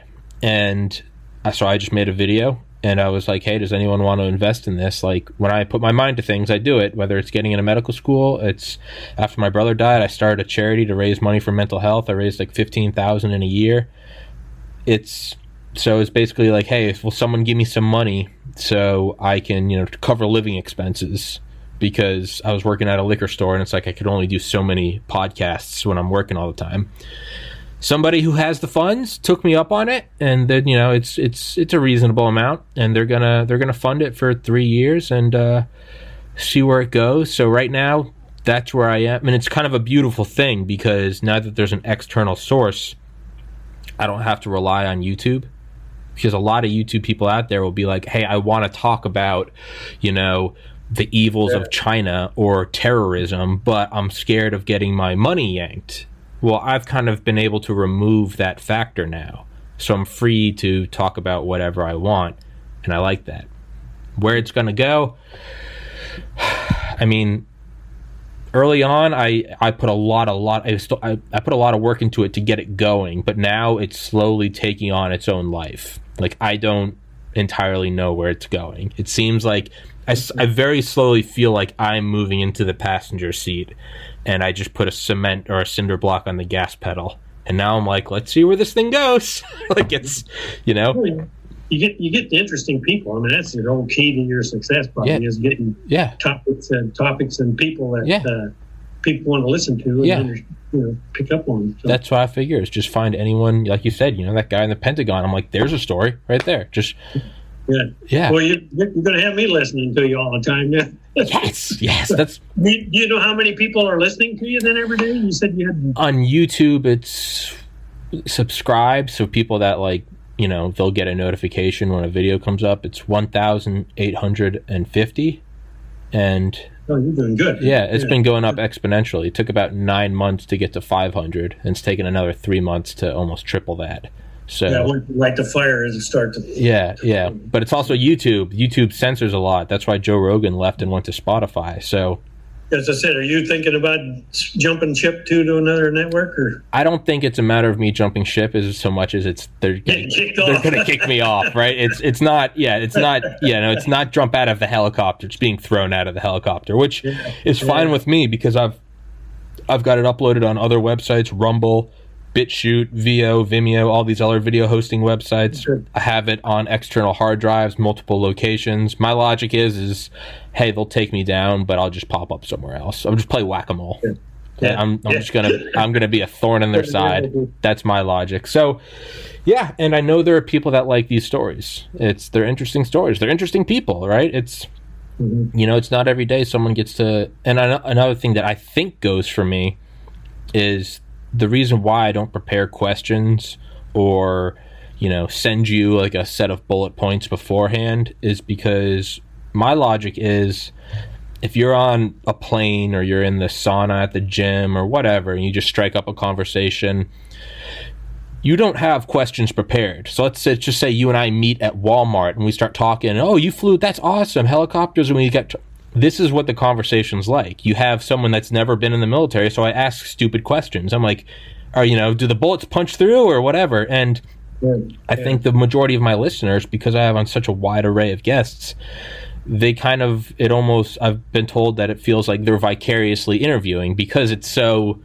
simple. It's like, so what happens next, right? Because, so if I have on someone who's an author or a painter or a pilot or Delta Force, I kind of ask the same, stupid, silly questions that I think anyone would ask, right? Because I don't know the first thing. I'm 30 years old. I have no idea what it's like to fly CH-47s right above the canopy in Vietnam. So, of course, I'm like, what do you do next? Like, yeah, exactly. So I just try to make it, I just try to make it real. Well, a lot of people are, I don't know, I find once, you're in a conversation and you say, well, you're a Vietnam veteran. Well, okay.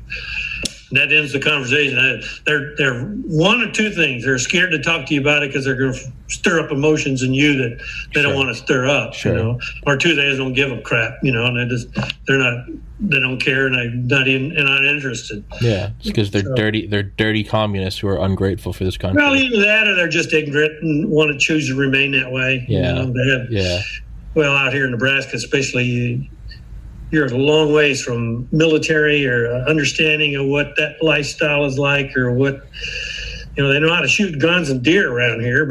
Yeah. And they're pretty darn good farmers. Yeah. It's well, you should know how to play football, but other than that, it's pretty boring. You guys have, right? Well, you guys are one of the states, you guys have a lot of ICBM silos. Right? Well, we used to, and there's not as many anymore. I'm not sure how many's left. They're all out in the western end of the state now. They used to be all over. I mean, Omaha at Offutt, that's Strategic Air Command. Yeah, Curtis LeMay. There was 50, 60 of them around there at one time. I don't think there's any left there now. Yeah. The ones that are left are the ones out in the west end of the state, and they're under Warren Air Force Base out there. The SALT agreements cut those down to, I think, we're like 600 of them left or something. Yeah. From the 12,000 there was at one time. Yeah. They can do it. But I remember when I was a kid during when I was in high school, Cuban Missile Crisis. Mm-hmm. They had no idea that missile was there, but we're left the farm in the morning and driving into town, right?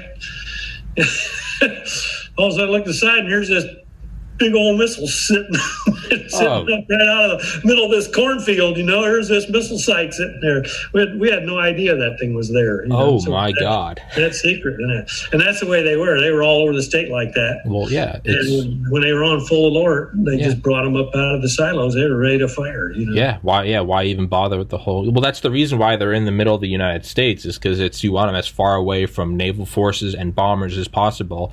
And then it's also, they put them out there and they called it, I think they call those states, everyone knows them as the flyover states, but there is a kind of more insidious name, and it's the ICBM sponge. Yeah. And it's because to take out, you put them just far enough away from each other that you can't take multiples out with one hit. So you have to fire at least one, and then they're nuclear hardened. So you got to probably fire a couple per silo. So the idea is you create this sponge that they're going to have to fire most of their missiles at to take out. And then you, this stuff. yeah. And then you realize you're like, hey, I'm in the ICBM sponge. And it's it's an actual term. For everyone listening, look it up. ICBM sponge. It's. I got a good friend he's a lieutenant. That'd be another guy. I don't know if he can tell you very much. That'd be the problem. I'll give you his name, and you can. Please. I'll let him know that you can call him. The last time I talked to him, it's like, well, I can't tell you anything because I have to kill you. I have to kill you. Yeah, I get it. Yeah. But he actually is a commander of one of those. As a lieutenant, he's in charge of one of those babies. You need to get him. 12 hours of shifts, 5 days a week. I think they sit down there with your keys. Yeah. Oh yeah. Oh no, it's what's the name of the book? Command and Control by Eric M. Schlosser. That book that goes into the life in a missile silo. That stuff is insane. The security tiers, they have pistols down there, and it's like at the very least, if someone comes through those doors, you shoot them. Yeah. Have you ever talked to a submariner? No. Can you get me a submariner? I can get you a submariner. Where's my phone? Okay, so I've got. I'll make a list of these guys, and I'll have to look them up. I will. You don't need to say their names if you don't want. You don't need to say their names right now if you don't want to. What? Well, Tristan is the name of the. Let's see, Tristan. What's his last name? So I got Brian Birdwell, 9/11 Pentagon, Texas congressman. Yeah. Tristan. Is that the submariner or the missileer? He's the missile silo guy. Okay. Missileer. Alexander, I think Alex is what he goes by. He's a medic. Okay. On board a submarine. He's like an E9 now. He's a pretty senior guy, and I think he just did his last submarine mission. He's getting stationed down by Ocean City there somewhere. So yeah? It'll be close to you, nearby out there. I need these two guys. I'll think of some more, too, I think. Please do. If you want to talk to a Cobra pilot, I'm pretty good friends with one of those. Yes, keep spitting out these ideas. With a general officer in an Oklahoma National Guard, but he was one of the presidential flight members. What's that? Air Force One? No, Marine Corps. Marine One? Yeah. Okay. What do you call it? It's a helicopter. Yeah. I know you're 54. Yeah. Marine One. Is that someone? Is that someone separate than the Cobra guy, or is that the same guy? Yeah, different guy. Okay, different guy. So I've got Brian Birdwell, 9/11 Texas congressman. I've got 2 Tristan, missileer. 3 Alex, submariner medic. 4 Cobra pilot. 5 Marine One. Cobra pilot is Mick Gutaw. Mick. What was his last name? Gutaw, Guttau. Okay. He was involved in Lomsom 719. So that was his song to wonder, Yeah. He got in on some pretty good missions of that. He was the one first ship in. He had to go in and take photographs. Good Lord. Not a fun trip to do.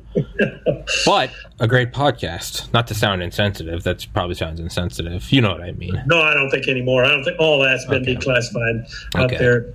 There isn't anything that I can't talk about in Vietnam anymore. We did a lot of stuff with the Special Forces guys and, across into Cambodia. Yeah.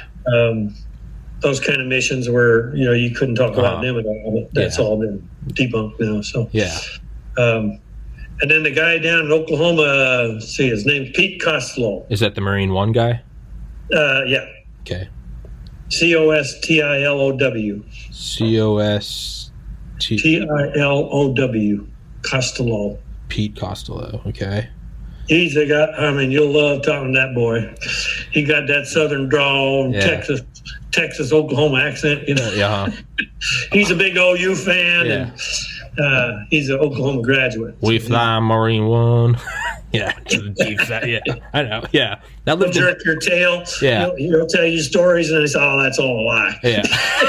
It's a good story, though, don't you think? Is that all? Man, I had friends like that when I lived in South Georgia. They'd tell you the craziest story. You'd be like, "Oh my god," and they'd be like, "Yeah, I just made that up." You dip. That'd be me. Yeah, you dipshit. You're like, "Oh man." I did have anything. Yeah. Believe anything they tell you. But it's true, right? I'm to them. I was the city boy. I did have a friend named Grant when I lived in Valdosta, Georgia, and he used to tell me stories, and I never believed him. He was from Coffee County, which I think had a population of like 50. But I remember I went to his house when I thought he had been telling me lies for 2 years, and I finally went to his house. Sure enough, he had a pet alligator and a pet deer. The deer had a dog collar on, and the deer's name was, I think, Jesus. And then the alligator had a collar on, and his name was Elvis. You can't make this shit up, dude. You go down there, and he's like, Jesus, Elvis, get on over here. And they come over like they're dogs. The alligator, the deer, and you're like, what am I looking at right now? Like, am I... And it was weird because his family owned a deer processing plant. So you have this big like barn type building just full of like deer hides, and he just chose one and was like, this one's gonna live. And I was like, Grant, that's some dark shit, man. But yeah, it's, if you can, you obviously you don't have to say it right now in the podcast. I'll just sit down and I'll send you some phone numbers and some names and what they do, and you can kind of pick your pick. Please do, and I'll show them. Just let me call them before you do. Sure. Tell you what you do and what you're up to. So otherwise, I may not answer the phone if they see you calling. Or I'll send them your number so they know your number. Or that's the first time you called me. I thought, I don't know anybody in that zip code. Yeah, that's what Ken does. Ken gives me numbers, and normally he's like, I'll talk to him first, but sometimes he never does. So I just end up calling someone, and they're like, who the hell is this? And I'm like, it's the podcast guy. And they're like, who's the podcast guy? And I'm like, damn it, Ken. But so Ken does that to you, huh? Yeah, Ken's the man. Ken set me up with you, with Dawn Albrock, with Bill, I think a couple others. Ken's the man. How did you get a hold of Ken? Or how did Ken find you? How did I get a hold of him? Oh, through the book, I think. Didn't somebody, you said... No, through him. You saw the book or something? So actually, I had on... This is how these things happen. So like first 20 episodes, I had on a guy named Bruce Sackman, who is a New York investigator. He was in charge of all medical serial killer investigations in the United States. Doctors they're psychopaths. They would get off on killing people. I saw his book back in like January of last year. Emailed him, got him to come on. Way down the road, I was like, do you know any interesting guests? And he sent me a guy named, I think it was Mike Vecchione, and I had on Mike. I was like, Mike, do you know anybody interesting? And he got me Joaquin Garcia, who was in the FBI. There's a whole 60 Minutes thing on him. He took down one of the mob families in New York. He's the only undercover agent to ever become a made man.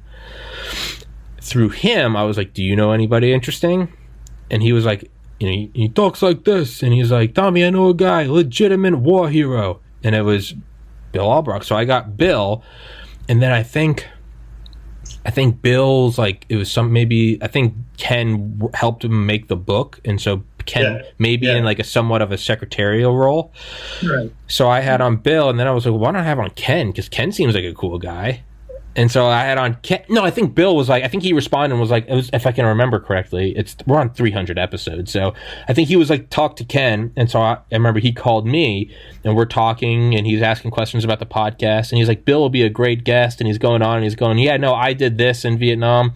And it's after like a half hour, I was like, do you want to come on the podcast? And he was like, sure. So he comes on. And then I was like, do you know any other people? And he was like, yeah, I can get you Bill's brother, Don. And I had Don, and Don's going to get me some guys. And, every once in a while, Ken will be like, hey, I've got another idea. And he'll always say these kind of nonchalantly. He'll be like, do you want to get like a 3-tour Vietnam pilot? And I was like, yes. Why did you not tell me this earlier? So he sent me your number. And this is how it happens. Is it just to a point where, I don't even remember where it begins. I'm like, oh, yeah.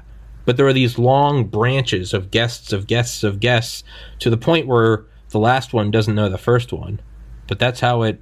And I just have them on, and I like to hear interesting stories. I like to, because in a way, it's archiving them, right? It's on video. It's on hard drives in multiple locations. They're saved online. They're saved offline. They're stories of people that might not otherwise get out, right? Because if you're going for like a 60 minutes interview, you're only going to get so many guys, right? You're going to get like the guy that killed bin Laden. You're going to get, the undercover mob guy. Great stories. But those are a sliver of all the insane stories out there. So you come on here, you just tell a story, like that story is now like immortalized, and it exists now for people to look at. And I kind of like that. Yeah. Well, he's a distant contact of mine, but I think I've got his phone number. Hadn't talked to him in a couple of years. You know who Chris Ponto is? Benghazi? I do. I can give you his phone number.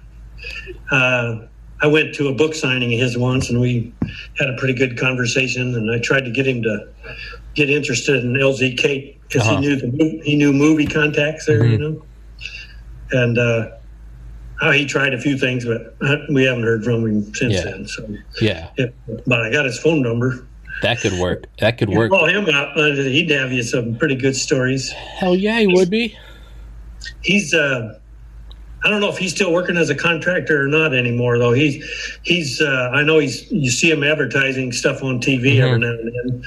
He's mostly to do with weapons and concealed carry permits, and he's even advertising this food now for 4 Patriots or something. I think.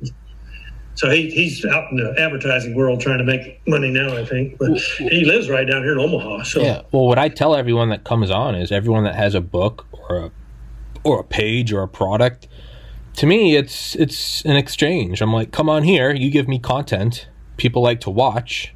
In exchange, I'm like, I say it in every podcast. I'm like, it'll be in the description and stick it in the top comment. So in the comment section, it's stuck at the top.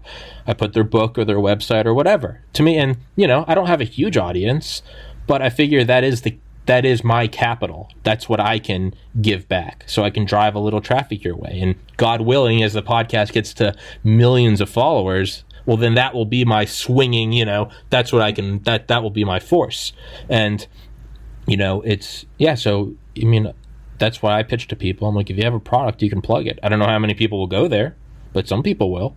Yeah, I figured. I wished I could have made money talking, but I had to work for a living, I look at Rush Limbaugh, and that guy, all he does is talk, but he does research, and he's got his niche there, Maine. Yeah.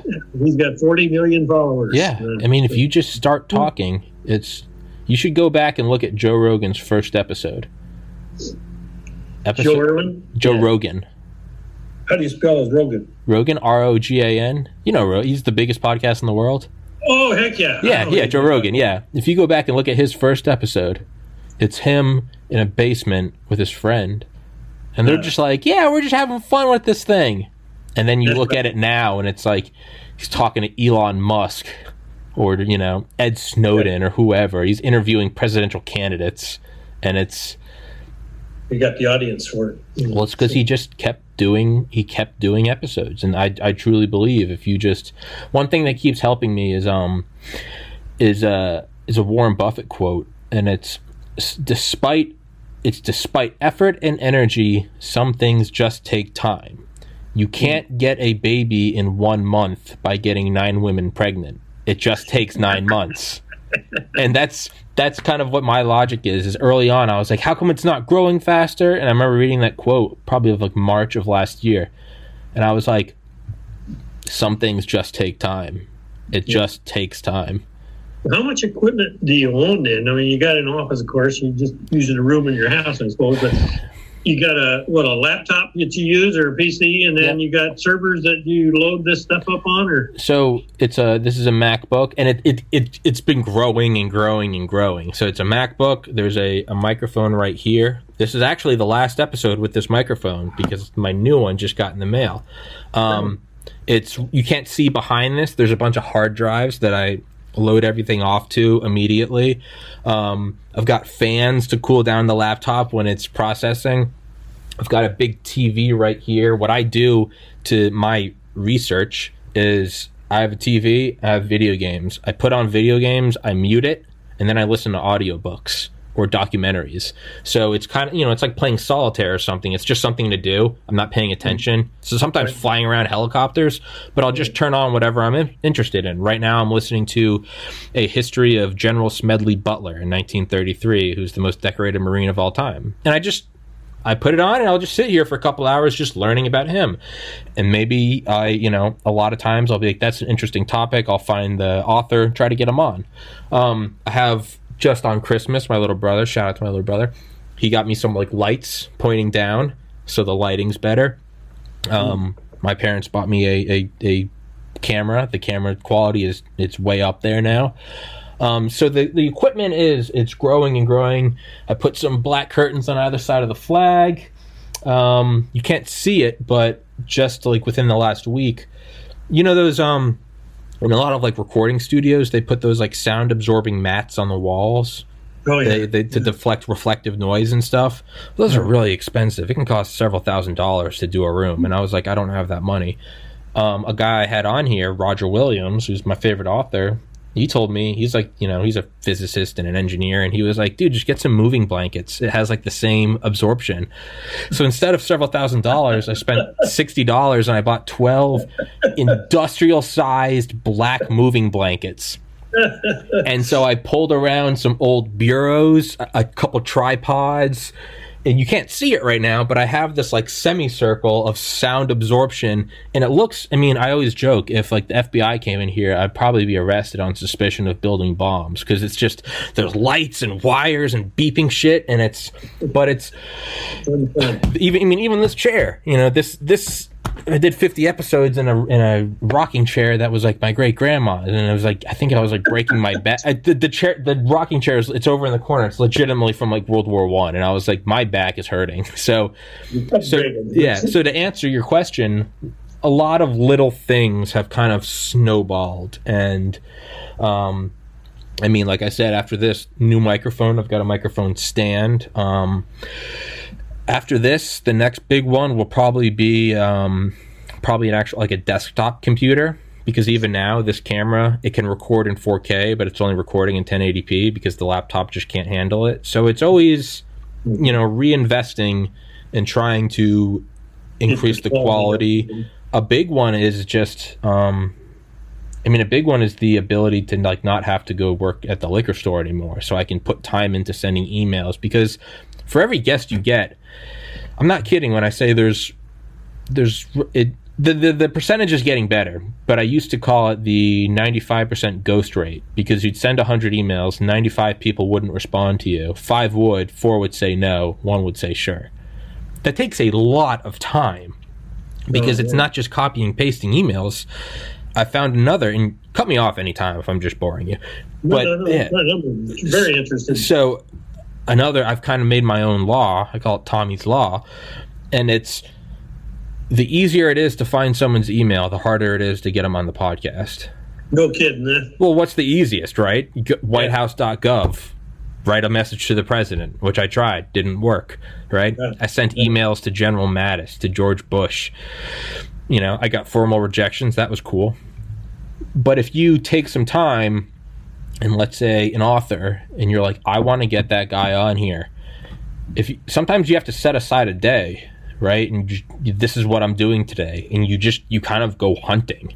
You find them anywhere. You find an old website, find an old PayPal account. Did he make a post somewhere? And you can kind of like back engineer it until finally you can find, and if you can find their email and it was difficult to find, if you can find it, it's almost guaranteed you'll get a response, because it's like a personal email.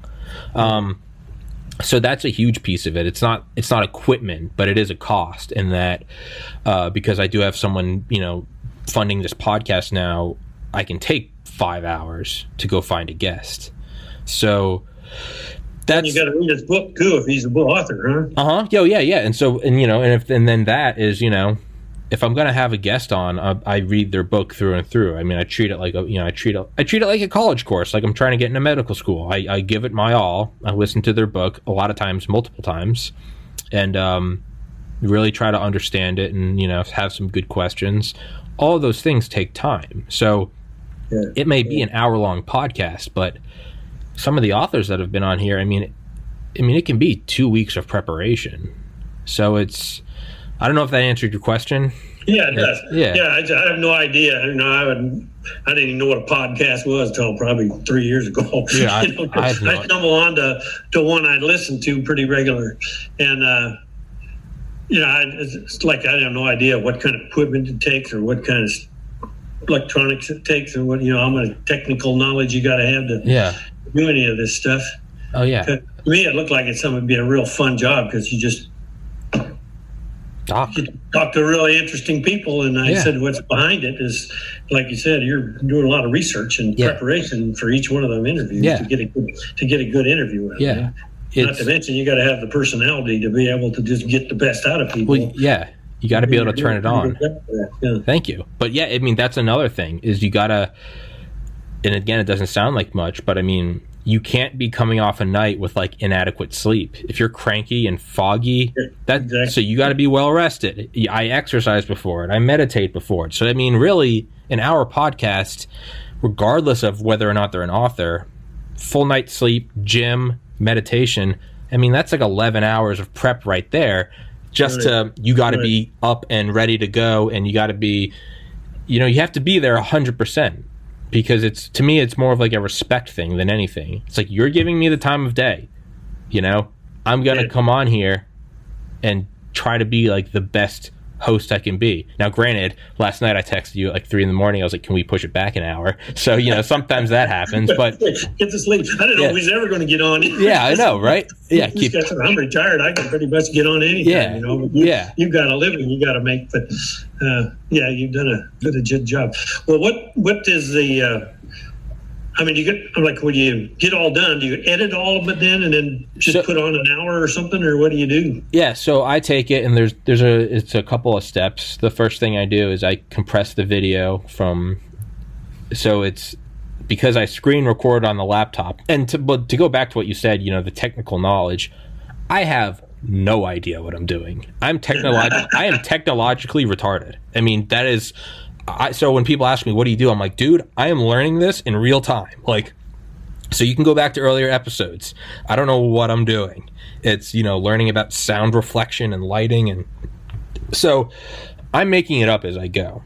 But editing, I know that if I make it a big process and responsibility that I'm going to go in and edit for hours, then I know I won't stick with it. I'll get bored and I'll stop doing it. So what I do is I take the video, I compress it to 1080p.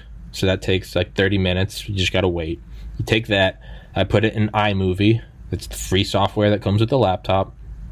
And it's just got like a little wand, just like a picture where you can click it. Yeah. I just click it. And what that does is it kind of makes the audio match, because I'm right here, so my audio is louder. You're a guest, it's coming through the speakers, and it kind of does that. It does something with the color. It crops it a little bit.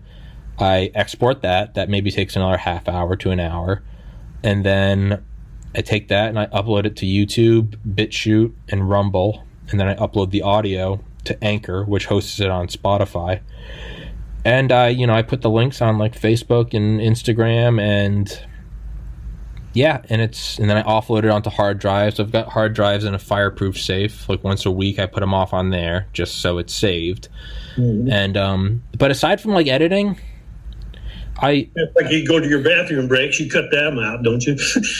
No, most of the time I do. I used to, but you don't? Now I just like, I'm like, you know what? Let's really make it a real experience. Bathroom breaks are a real part of life, so it's whatever. I probably should, and maybe I will one day, but the way I look at it is I want it to be as like real as possible. So like when people watch the podcast and it's like, and we're recording, they're seeing me talk to the person for the first time. Granted, we might talk for a minute before we start recording, but you're seeing it as we go. It's like, hi, I'm Tommy. And it's just like, we just roll as we go, and then it wraps up and it's like, have a good one. And then it, so that's what I try to do, is I just try to make it as natural as possible, and then I upload it, and it takes a while to upload. But it's a... Well, do you ever bring a guest into your room there? And then just talk to them back? I actually never have, and honestly, it sounds bad, but I think two microphones to double everything. Yeah. Probably. Well, you got a producer and a director then too, probably. Yeah, and keep it simple. Yeah, to me, I look at it as like this: is by having a studio where you brought people in, I think that would limit your reach of guests, because if you're Joe Rogan and you have the money to fly out whoever, like that's fine, but you have to remember, if you're flying someone out, you have to assume that person has the luxury to take a day off work or to use a day of their vacation to come away from their family. When I do this, it's I'm in your house and then it's over and you're in your house. And then the other thing I look at is, I remember going to medical school interviews in 2013. You got to go to the airport, you got to go through security, you fly out to the city, you get to your hotel, you change, you try to calm down, get a good night's sleep, wake up early, take a cab to the place, and then you got to put on a suit and tie, and you're sitting there in a room, and you're nervous, you're not in your hometown, you don't know where you are, you're all discombobulated, and you're like, I want to be a doctor because, and then you leave, and you got to fly back home, you got to come, and it's this long 72-hour process for 15 minutes face-to-face. And you get the worst out of people because they're so tired and stressed and jet lagged that I think... Then you don't get the job. Yeah, and that's what happens. Is more times than not, you get a, thanks but no thanks. So I figure by kind of, beaming into your house, I get the most relaxed version of people. You're in your chair. You're on your computer. You can go to your bathroom. And then as soon as it's over... teleportation, you're in your house. So it's to the bar. Yeah, exactly. Go do whatever, you're home. The joke I always make is, you don't have to wear pants. Who knows? Is it, who are we wearing pants? Nobody knows. That's the surprise. It's where'd you get that shirt? Yeah. What? Where'd you get your NASA shirt? NASA shirt down here? Oh no, I bought this when I was gonna have on, or when I had on Charlie Duke, the Apollo astronaut. There you go. Yeah, but it arrived late in the mail, so I didn't have it. So now I just got a NASA shirt. What's an awesome shirt? But yeah, I don't, and now that it's kind of, even if this podcast kind of quote unquote made it, and I made a lot of money, I don't know if I'd have people in studio. I've kind of grown to like this for what it is, and. Well, if you're successful doing it, why change? Yeah, and it's fix it. Yeah, I like that. I like that you don't have to leave your home, because you are going to be the most comfortable you can be when you're in your own. Like, a lot of people are sitting there with their dog, like their kids will run in. Like, I like that. It's real. I don't know. I think a studio it starts to get a little too produced. And my fear is for it to become like television, where it's like, welcome back, and we got, sponsored by the Ford, and I'm like, oh. Kill me now. Sure. So, but we're going on 2 hours, so let's wrap this one up, and see you tomorrow. You're coming back tomorrow, yeah, and we're doing same time tomorrow, 1 o'clock or 2 o'clock. What do you want to do? 2 o'clock your time, 3 o'clock my time. Okay. Sounds good. Because I don't want to say 2 o'clock and then text you at 3 in the morning and be like, can we do 3 o'clock? So that's just whatever works for you. I said I'm pretty loose here. Yeah, so. And this is yeah. This was a 2-hour podcast, so this will take a little longer to edit and to upload. So I mean, last half hour you can just cut off because we didn't talk about that. No, I upload all of it. It's just it's if you're listening to it and you get bored of it, you can just close out. I like to put it all up. Sorry, to answer your question, editing. I do edit out. I give all the guests. I have 0 questions asked, like 0 tolerance on my part.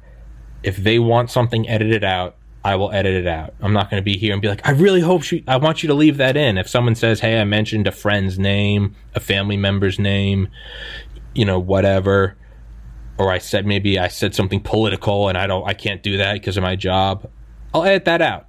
And I've had people complain, be like, why is there 5 minits missing in the middle of it? And I say, shut up. That's why. I don't care. That's my guarantee to guess. It's not live, and to me, it makes it a little more comfortable for them that they know they can sit on here and maybe you have a beer and you loosen up and you say something stupid and you're like, can you edit that out? And I'm like, I sure can. So, yeah, that's how I do it. And I also tell all my guests, no questions asked. If at any point in the future you want me to take it down, I'll take it down. I personally don't want to. but I'll take it down if for whatever reason. Yeah. Well, like I said, do they know who I am? I guess I said who I was at the first, but somebody wanted to contact me. They'd have to contact you first, or you put that information at the end. No, I don't. I've never actually thought about that. No, I don't put in contact information, more so out of just like respect for the guest. But I mean, I guess I could start doing. I probably have to ask guests. I guess I kind of lean towards the side of I respect their anonymity, but yeah, I guess anyone listening, if you want his contact information, comment. I guess people have said that, like, how would I reach this person, and I might send them their website or something. Yeah.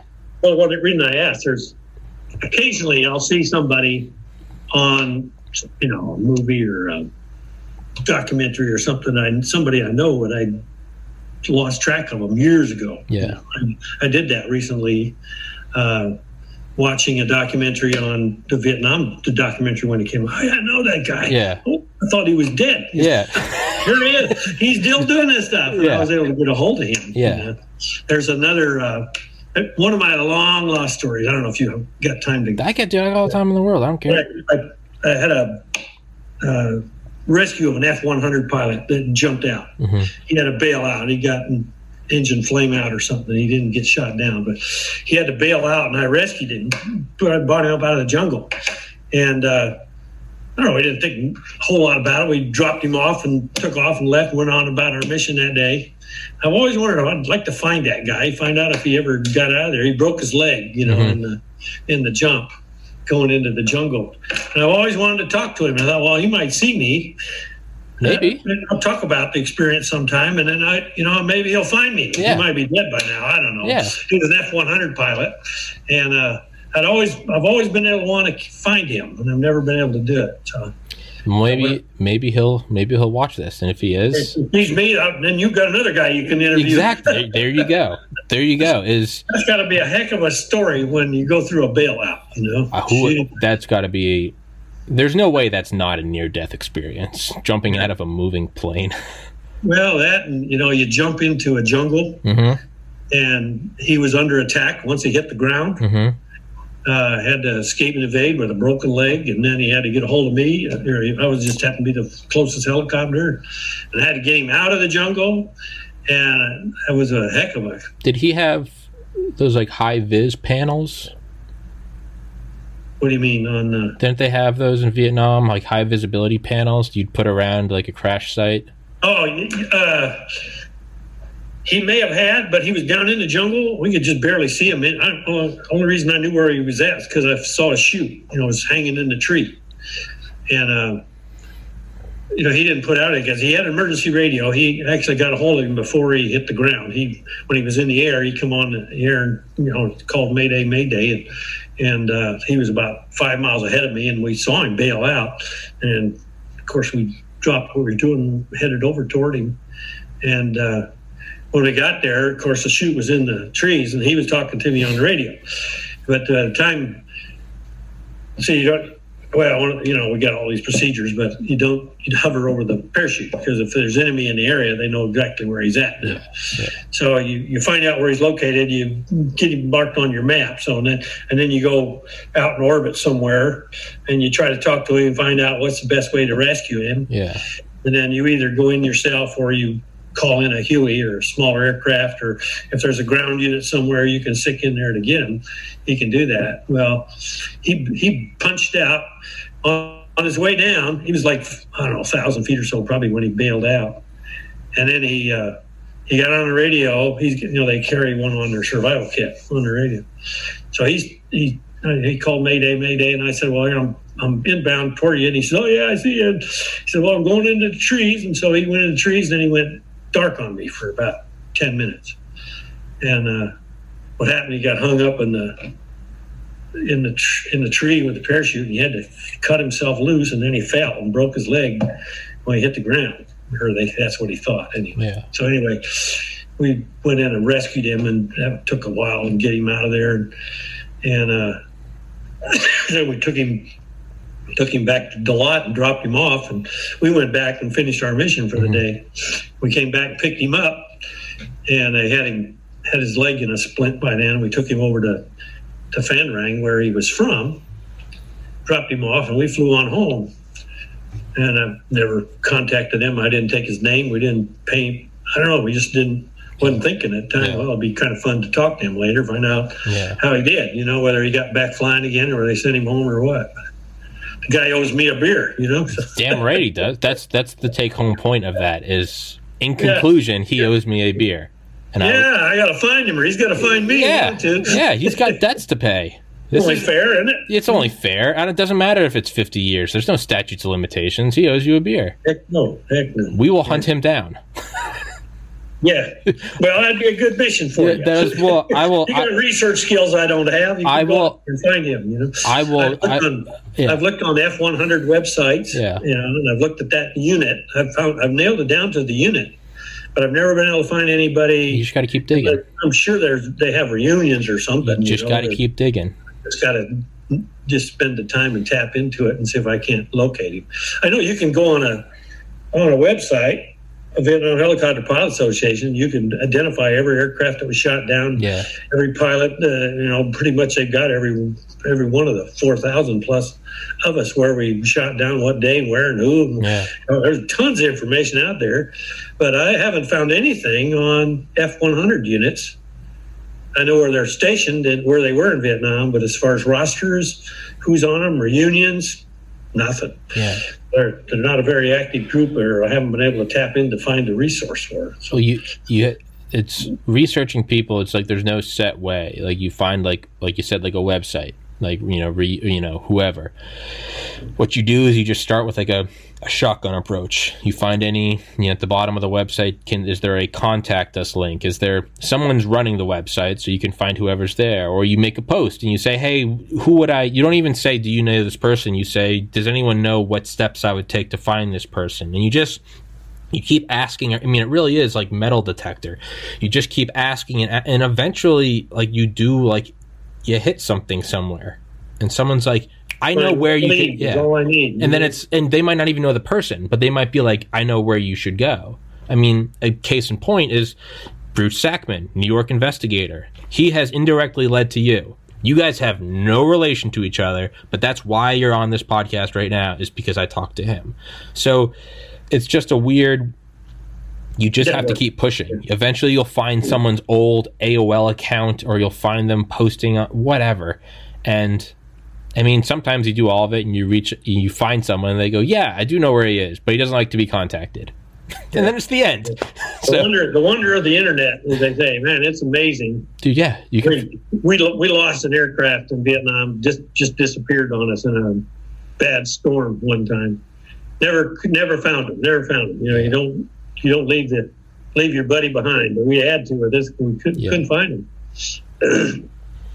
And in 1999, little guy, fisherman, Vietnamese guy, threw his line into the river and brought it back out and caught his line. And he turns around, and there's the Chinook crashed in the side of the mountain right behind him in the jungle. Holy shit! That's how they found him. And of course, the long story was they recovered the aircraft and the remains in the aircraft, and were able to identify them and brought them back. And indirectly, I found out about it before they brought them back from Hawaii. The remains were in Hawaii. Through one of the family members' grandson called me up on the phone because my name was on the unit that his granddad had served in. So that kind of led to another guy. Yeah. Anyway, so and up to that time, I only knew two guys from my unit from Vietnam. We came home, we all just went about our business and kind of lost track of each other. Well, then through the wonder of the internet, we found 187 people from our unit that had served in that unit that came to the funeral. Yeah. We had it at funeral at Arlington National Cemetery in August of 2000. Or 2001, I guess it was, right before 9/11. But none of that would have happened without the internet. Yeah, we wouldn't have found anybody. Yeah, so it's a long story. Yeah, no, it's the people you can find. It's insane. It's insane. You can find anyone. I mean, you really can. I mean, I had on a guy that walked on the moon. Like, how the hell else would that ever happen? In what lifetime would that happen, where you get a guy that walked on the moon? Yet here we are. Yeah. Talking to each other. Exactly. Well. All right. Well, we better hang it up. We'll see. Let's wrap this one up. It won't be uploaded until like the wee hours. But I'll send it to you, and then I guess I'm talking to you tomorrow. So I'll we can follow up on those potential guests tomorrow, and you could, you contact them, and you can send them this podcast so they can see what it's like, and blah blah blah. Yeah. Okay. All right, man. Mr. Beckenhauer, thank you so much for coming on here, and I'll see you tomorrow. So.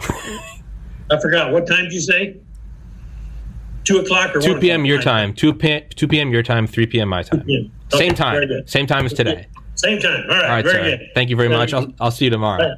My old brain, the senior moments, I got to write it down. Dude, I'm 30 and I still have everything written down. I'm like, what am I doing? So it's fine. I still have alarms, so it's good. We're good. But if you need to change it. Okay. Yes, sir. All right, my man. I'll see you tomorrow. Right. Bye-bye. Yep.